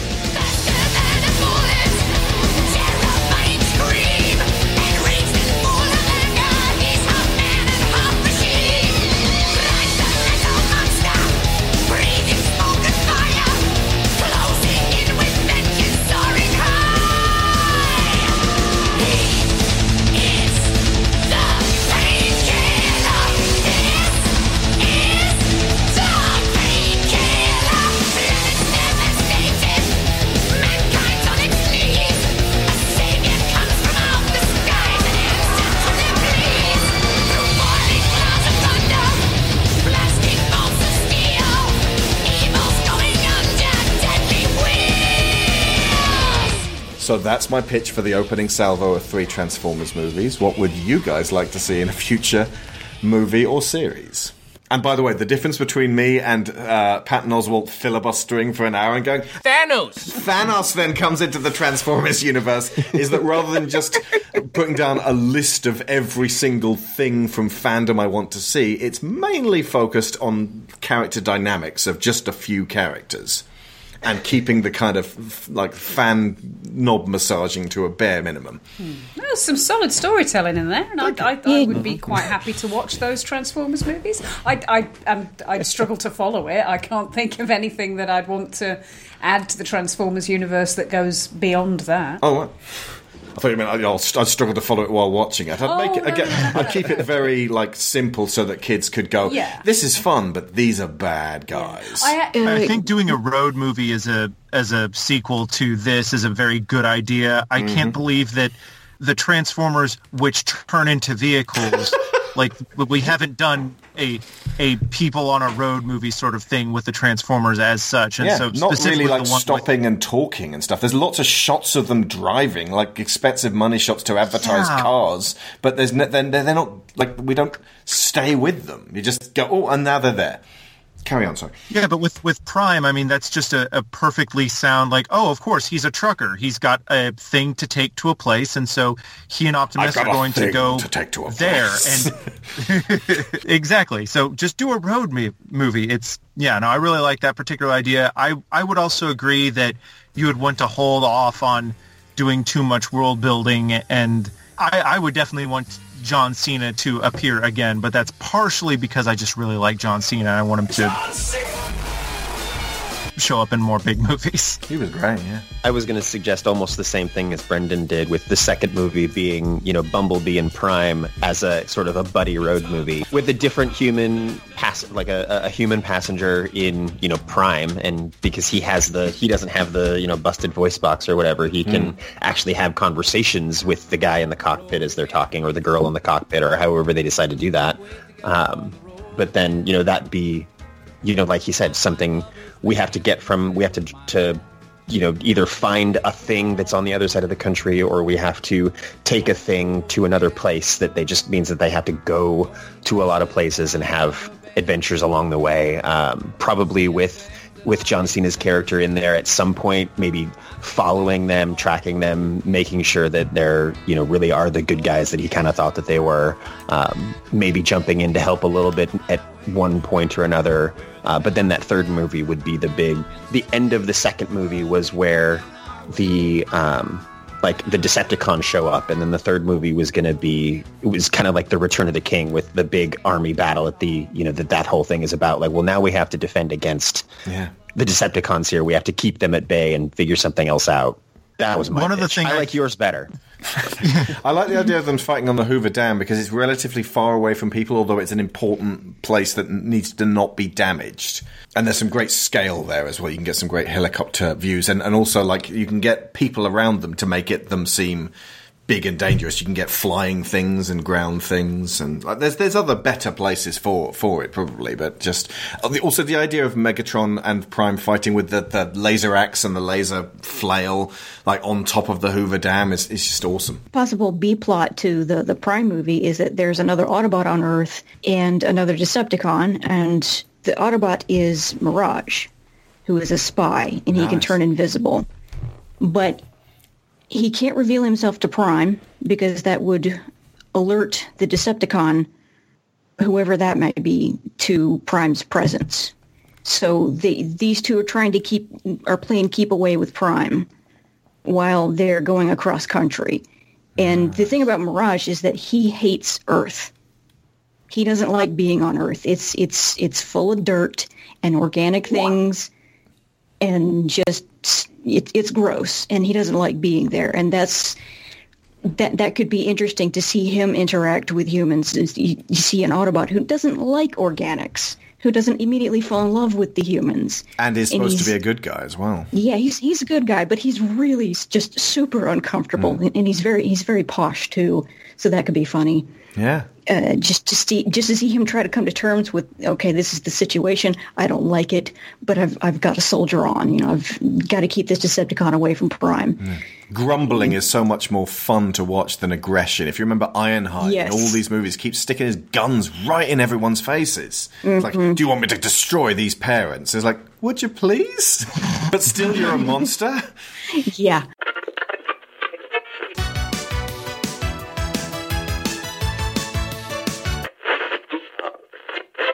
Payback! That is! Payback! Revenge! I'm mad!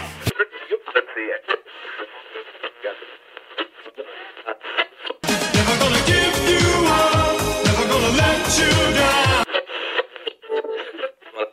So what else do you want to see in future movies following Bumblebee? Just a general focus on characters and how they interact with each other and the world and humans and their motivations, rather than an overarching, this is where they come from and this is how they shoot the guns and this is, it goes pew pew, go, It's the Bay films were very lifeless in that regard. There wasn't anything behind the optics, so to speak. Whereas with Bumblebee, I could tell you everything about, Bumblebee himself just from watching this, because it focused on his character.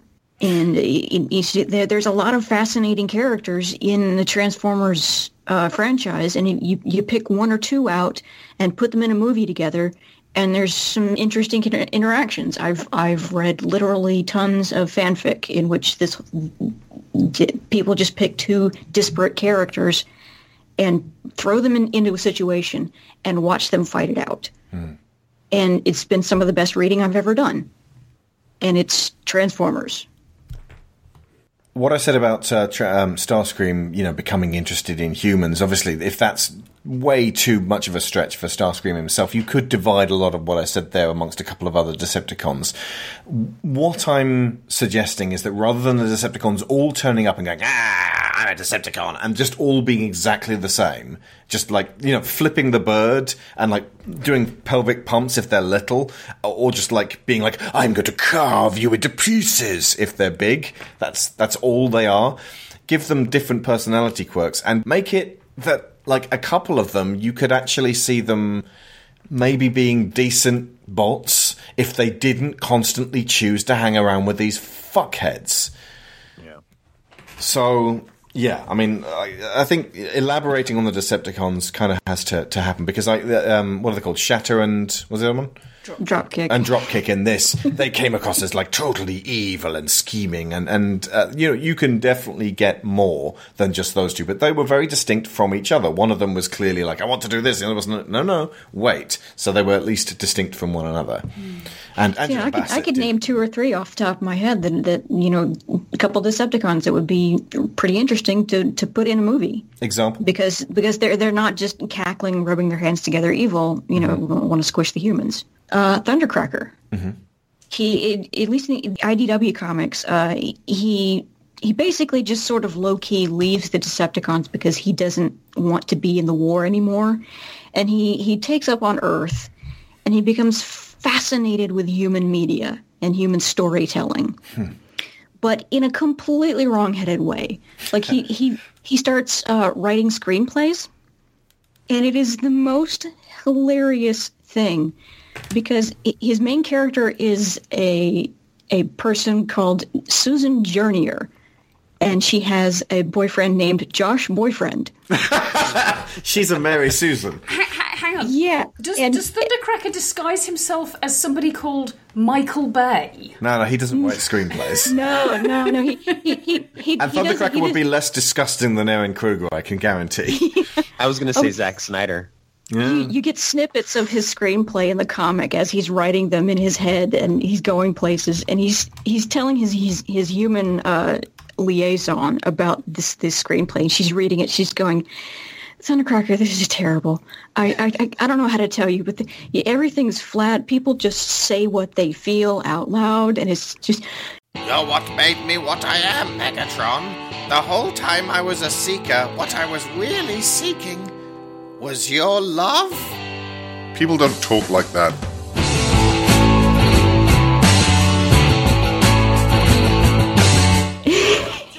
It's the most hilarious thing, and seeing that in a movie where one of the quote unquote bad guys is sort of respectful of his adversaries but gets it completely wrong is just funny to me.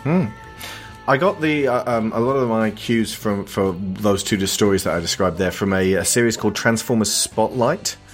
Was the one you were talking about with Thundercracker actually from Spotlight? Because I'm looking at that right now. Just like each individual issue focuses on a different bot. Well, the thing with Thundercracker sort of plays out in different issues. It's not it's not like a thing. Right. I think in the Transformers Christmas special from a couple years ago, you get a Night Before Christmas spoof written by Thundercracker, and it stars Santa and Megatron dressed as Santa, and it is the most wonderful thing.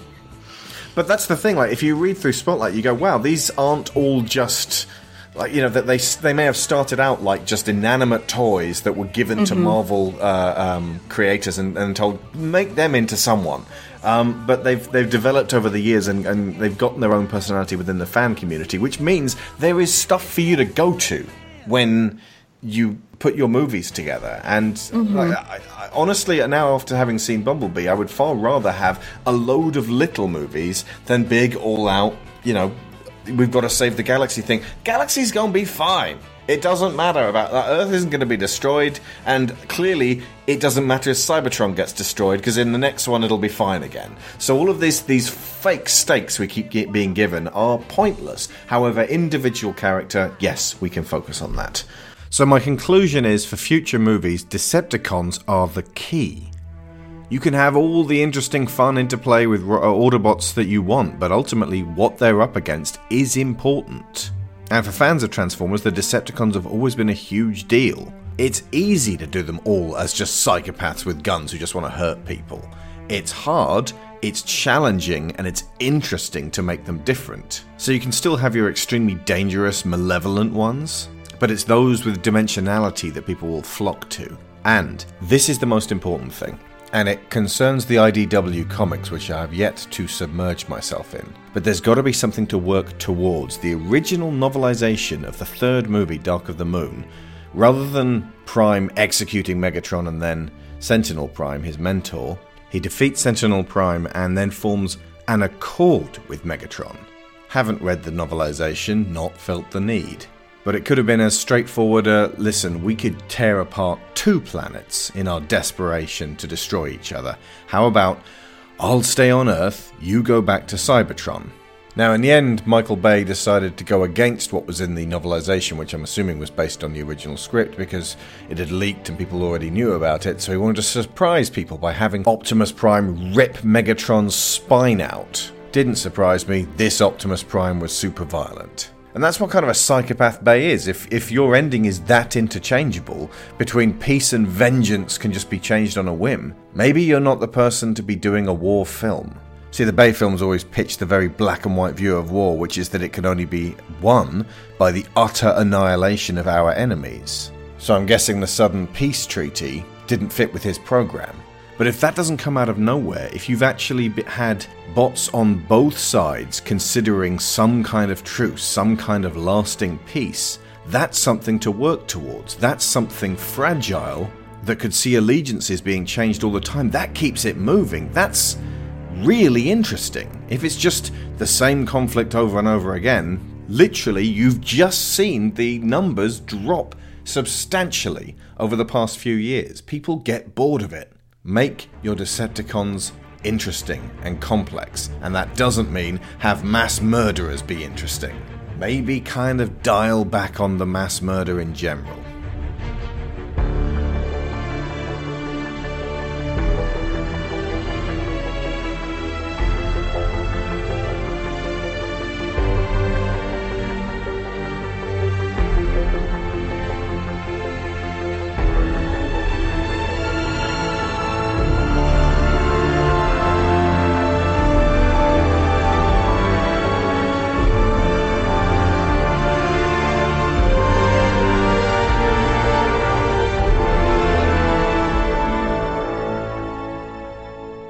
Okay, so Peter Cullen is currently 77 years old. Frank Welker is 72. I'm hoping he's around to voice not only Megatron, but maybe a couple of Decepticons and Soundwave as well. Mm-hmm. Either Steve Blum doing his Prime version of Starscream. Lord Megatron, you're healed. Praise the Allspark. It is a miracle. Oh, it will be a miracle, all right, Starscream. If you survive what I have planned for you. Or someone doing a really great Chris Latta, but like slightly softened so that it won't kill him. And it isn't quite so grating because an entire movie of that would get wear a little thin. Yeah. Oh, jeez. I mean, or you could go, right, okay, from now on, after, like, aside from Prime and Megatron, we have these guys voiced by celebrities who will actually commit to the character and, do it in the way that John C. Reilly did Ralph in Wreck-It Ralph, the first one. Mm-hmm. I like the idea of if we ever do get a Starscream movie, that because it's being told from his perspective, instead of that like whiny, scratchy voice, he's got this big, deep, manly voice. And I said, because that's how he sees himself, right? Yeah. I unleashed my battle cry to strike fear into the hearts of our enemies. Pathetic fools! You led me into this trap! I was tricked! The triple changes! They told me it was a power station! You are either lying or you're stupid! I'm stupid! I'm stupid! See, I picture it in Starscream narrating his own movie in the same way Kuzco did in The Emperor's New Groove. Yeah, totally. He'll just stop it and get in front of the screen and say, that's not what happened at all. They could totally do that, and we would accept that from Starscream. Yes. Oh, I would love it. Yeah. Oh, man. One thing that... You know what's never happened in any of these movies, Bumblebee included? Da-da-da-da, da-da-da-da-da. Where's the Transformers theme? Seriously, a Hans Zimmer orchestrated Transformer theme? That's a classic! It's got a melancholy tone to it. it's stirring, and I think Prime might be the one to do it. Oh, you know That what would I'd make also sense. like to see in Prime at some point What? is the scene transition with the Autobot face out, Decepticon face in. Yes, yes. It would be weird in the cinema, but again, honestly, Doing 3D and have your front row go, what the hell? for your See, Starscream movie, they could sneak it in by zooming in on the Autobot sigil on one of the bots themselves, and then zooming out on, And on just- the yeah. Decepticon sigil on one of the Decepticons. just do it once and have the orchestra go na, na, na, na, na, Yes. just quietly so that everyone goes ah. The audience would lose their shit. Yeah. Stealth reference. Also, possible idea. I know you're so desperate to not have them on projects, studios, but you might want to get for the Starscream thing I just pitched. You can have that, by the way. Lord and Miller. They're quite good at making movies that are funny and subversive. Yes. So, what does the soundtrack lend proceedings? I'd say that ties in with the 80s nostalgia element. Uh-huh. They're all 80s tracks, but slightly to the left. They're not the obvious massively ones. obvious They played ones. briefly Take On Me, and then they moved on from it. Rickrolled us. They rickrolled us. They did that in the trailer. Like, from the word go, I was like, oh, this Bumblebee's going to suck. And then I was told Travis Knight. Travis Knight? Well, if there's any way of it not sucking, and then I saw the teaser, and I was like, this is going to be really good. And it turned out to be exactly as the teaser promised. But, so you got the Smiths, you got Howard Jones, you got Bon Jovi, you got Duran Duran, you got Steve Winwood, Sam Cooke, Tears for Fears, Oingo Boingo, Rob Bass and DJ Easy Rock, Sammy Hagar, Simple Minds, Haley Steinfeld herself, and briefly Stan Bush. So it gave the flavour, as you say, Sharon, that the idea that you were sort of there. There was kind of a Scorsese thing where it was like a jukebox, like it kept, especially at the beginning when we were being introduced to Charlie, it was like, right, remember this song? Do you remember this song? And yet they all kind of tied in with what we were seeing. And they're more slightly off the beaten track. Like, you don't have the big AC/DC or Michael Jackson or Madonna. It's not like the biggest, most obvious off the top of your head 80s cuts that you would expect. And so it just seems like it gives it slightly bit more personality than just playing the radio station from Vice City or something. Yeah.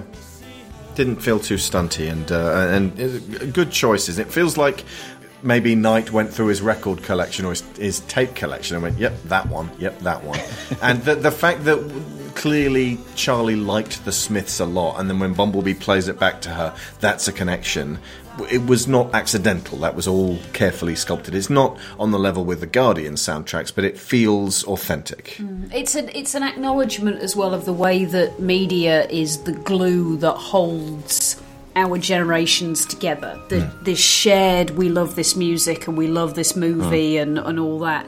That's our common language, and that's her way of speaking to B. It's her way of speaking to her dad even. The vinyl, she doesn't touch the vinyl until it becomes okay to start reconnecting with her father, and then she uses a song that he particularly adored.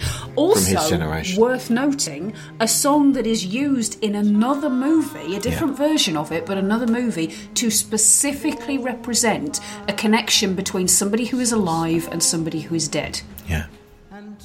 Again, that didn't seem accidental, and it was handled in a very tender way. Which, well, that specific choice could have been like, you do realise that in Ghost she's missing her fiance, and then that Unchained Melodies is about a man in prison longing for his wife, and that doesn't necessarily translate to father-daughter, but the actual tenderness of the song absolutely forms that connection. And it's not about... And Steinfeld's performance. It's not about her relationship with her dad at that point. It's about trying to connect with him through a song that he particularly loved. Big Mouth Strikes Again by the Smiths at the beginning is about somebody who no longer feels comfortable with the human race. Things Can Only Get Better by Howard Jones seems like a reaction on Charlie's part to the overt cheeriness of everybody else telling her to get on with her life, not feeling the pain she's feeling. Higher Love by Steve Winwood is about two people connecting while the rest of the world melts away, in order to jumpstart themselves and be more aware of the world. The Smiths song Girlfriend in a Coma is about somebody regretful, trying to say goodbye. And as far as Unchained Melody goes, Charlie is the one imprisoned, unable to say goodbye to her father because she doesn't want to. Oh, my love, my darling, I've hungered for your touch a long, lonely time. Time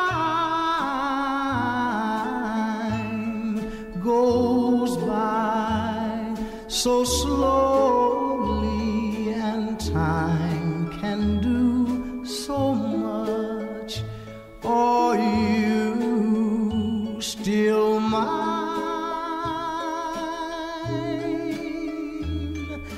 I need your love. I need your love. Godspeed your love to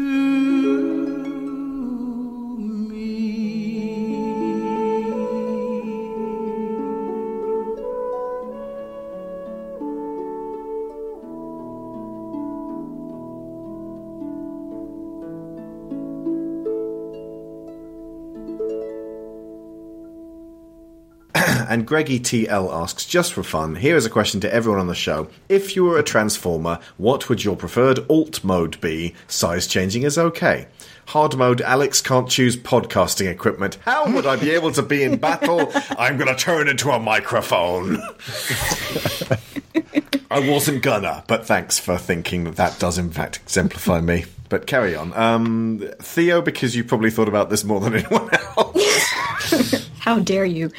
Is it? Am I wrong? How dare you call me out like that? Some kind of small hatchback.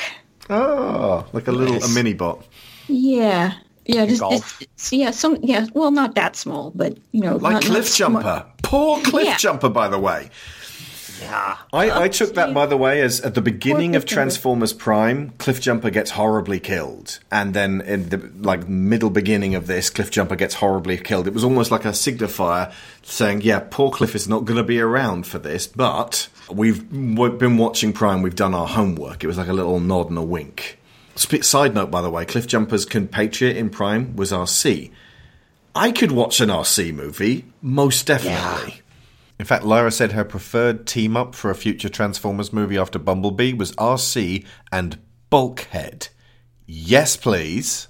Sorry, carry on, Thea. So, any particular hatchback, or? Well, I'm partial to my Kia Soul. Okay.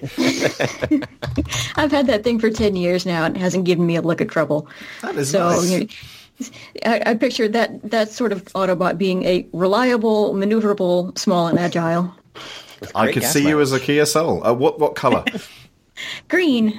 Of course. Yes. Cool. Like a slightly different green to that one of the twins, so you wouldn't be interpreted in any way regarding that disgusting racial stereotype. But yeah. Definitely. Cool. Mm-hmm. Brendan? I would be a Dinobot because it's a dinosaur that's a robot. Any particular species? Grimlock's already got the T-Rex on lockdown, so I'd probably go for the Utah Raptor. Okay. Jesse? I would be a quadcopter drone, like a reconnaissance, like a recon vehicle, just a small thing that could get in and out to places and take notes and capture video and then go back. I feel like Laserbeak might turn into one of those if he ever turns up. Oh no, hang on, it's way too, the tech doesn't work. Maybe in the future there'll be those, but yeah, that's a good alt mode for Laserbeak, definitely. Sharon? Paramedic bike. Paramedic bike. But if you're a bike, then you've got to have a sexy woman on her. No. No? A holographic sexy woman? Can I have a holographic paramedic? Because that's what they're for. All right, then. Not that paramedics can't be sexy I was going by Michael Bay rules. Okay, we'll allow female Transformers, but they've got to have tits. I love the fact that paramedic bikes have these massive panniers on the side and they have all this equipment and they're... The idea is that you get them out as quickly as possible, and I like BMW bikes, and a lot of the paramedic bikes are BMWs. So your robot mode would be kind of similar to RC then? In Prime? Yes, yeah. Somewhere, yeah, there you go. Somewhere between RC and Ratchet. That's me. Nice. And I would be a Subaru Impreza. We see them so much in blue or silver, so I think I'd be red with like flame decals on the side, and I'd probably be kind of a hot roddy type character. But yeah, I've always loved 4-wheel drives, specifically in video games, because they are just so much easier to just get back on the road than front wheel or rear drives, and I've just always particularly warmed to that particular car. It's fast, it's not like ridiculously flashy or impractical, and I wouldn't have like lights underneath or like anything dumb like that, but yeah, red Subaru Impreza with some nice detailing. The other thing, of course, Subaru Impreza is very, very good at the digital drift, and I am all about drifting. If you enjoyed this show and you aren't yet a patron, consider that if you support us for $5 a month, you can get access to, amongst well over 100 bonus material podcasts, you get the Cutting Class episode of deleted material from this Bumblebee podcast. That is over an hour of extra stuff, including hauling Michael Bay over the coals a whole bunch of times, talking about my edited version of his first film and the box office success and failure mountain that those first 5 followed financially. Here's a clip. Plus, the guy they put in charge of that was Akiva Goldsman, the guy who wrote Batman Forever and Batman and Robin and the Dark Tower movie and the Titans TV series where Robin says fuck Batman, and I, Robot and Lost in Space, and who wrote the story for Bay Film 5, which failed in their eyes, and King Arthur Legend of the Sword, which lost Warner Brothers $26 million, and Winter's Tale, which lost Warner Brothers $44 million, and why does everyone keep putting Akiva Goldsman in charge? And our $15 patrons get a sponsor credit every episode, so I'm going to do this in an Optimus Prime voice. Thank you to Joel Robinson, Abel Savard, Michael Haskell, Matthew A. Cybertron, Benjamin Biddle, Joseph Gluck, Sean Doran, Kevin Otero, Luke Hatfield, Nick Ord, Duran Barnett, Tom Painter, Finbar Nicol, Jameis Enright, Mark Lush, Dan Mayer, Joe Crow, Chris Finnick, Toby Jungius, Dave Hickman, Aaron Lecluse, Kieran Datchler, and Lorraine Chisholm. Thank you to all of you.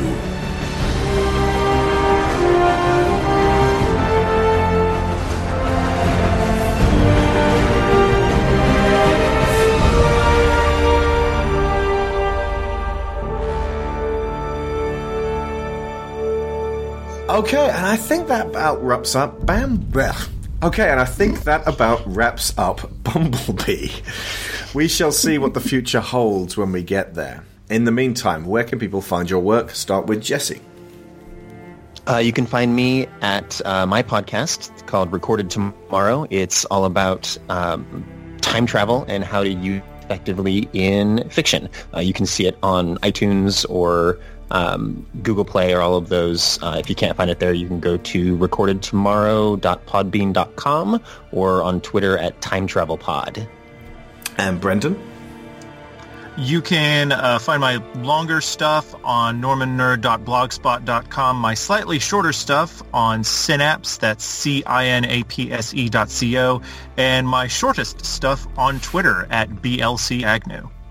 And Theo?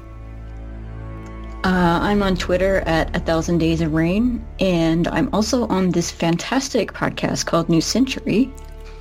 It's this alternate history, zombie apocalypse kind of thing, but it's very cool. I've listened to that one. It's not bad. Alex, I think you'd dig it. I think I would. It seems like it's made by good people. Next week, we have our now thrice promised episode on Good Will Hunting. I swear this time it's coming out. Followed by, we didn't know because December was a packed month. You may have seen it. Followed by a special episode the week after, which we weren't originally planning, but now we are going to give you, which covers not 1, not 2, not 3, but 4 Robin Williams films in one go. Bicentennial Man, 1 Hour Photo, License to Wed, and probably the one most of you want to hear the most, Mrs. Doubtfire. We will see you all in the new year for that. I've been Alex Shaw. I've been Sharon Shaw. and roll out. Of course. Of course.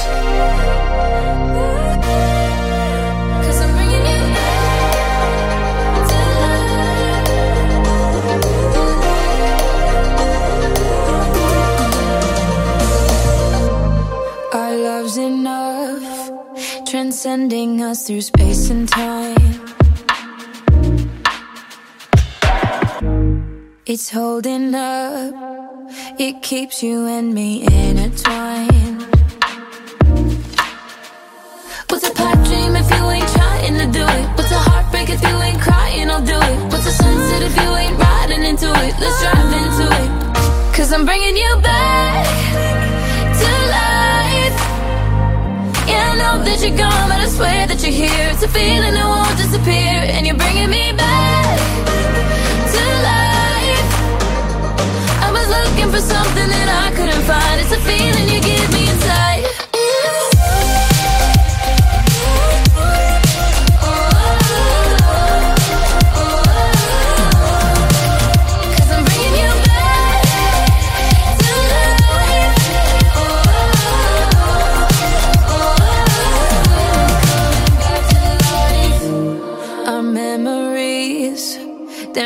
Than just our history. Our history. They lift me up, they flow like electricity. What's a pipe dream if you ain't trying to do it? What's a heartbreak if you ain't crying, I'll do it. What's a sunset if you ain't riding into it? Let's drive into it. 'Cause I'm bringing you back to life. Yeah, I know that you're gone, but I swear that you're here. It's a feeling that won't disappear, and you're bringing me back to life. I was looking for something that I couldn't find. It's a feeling you give me inside.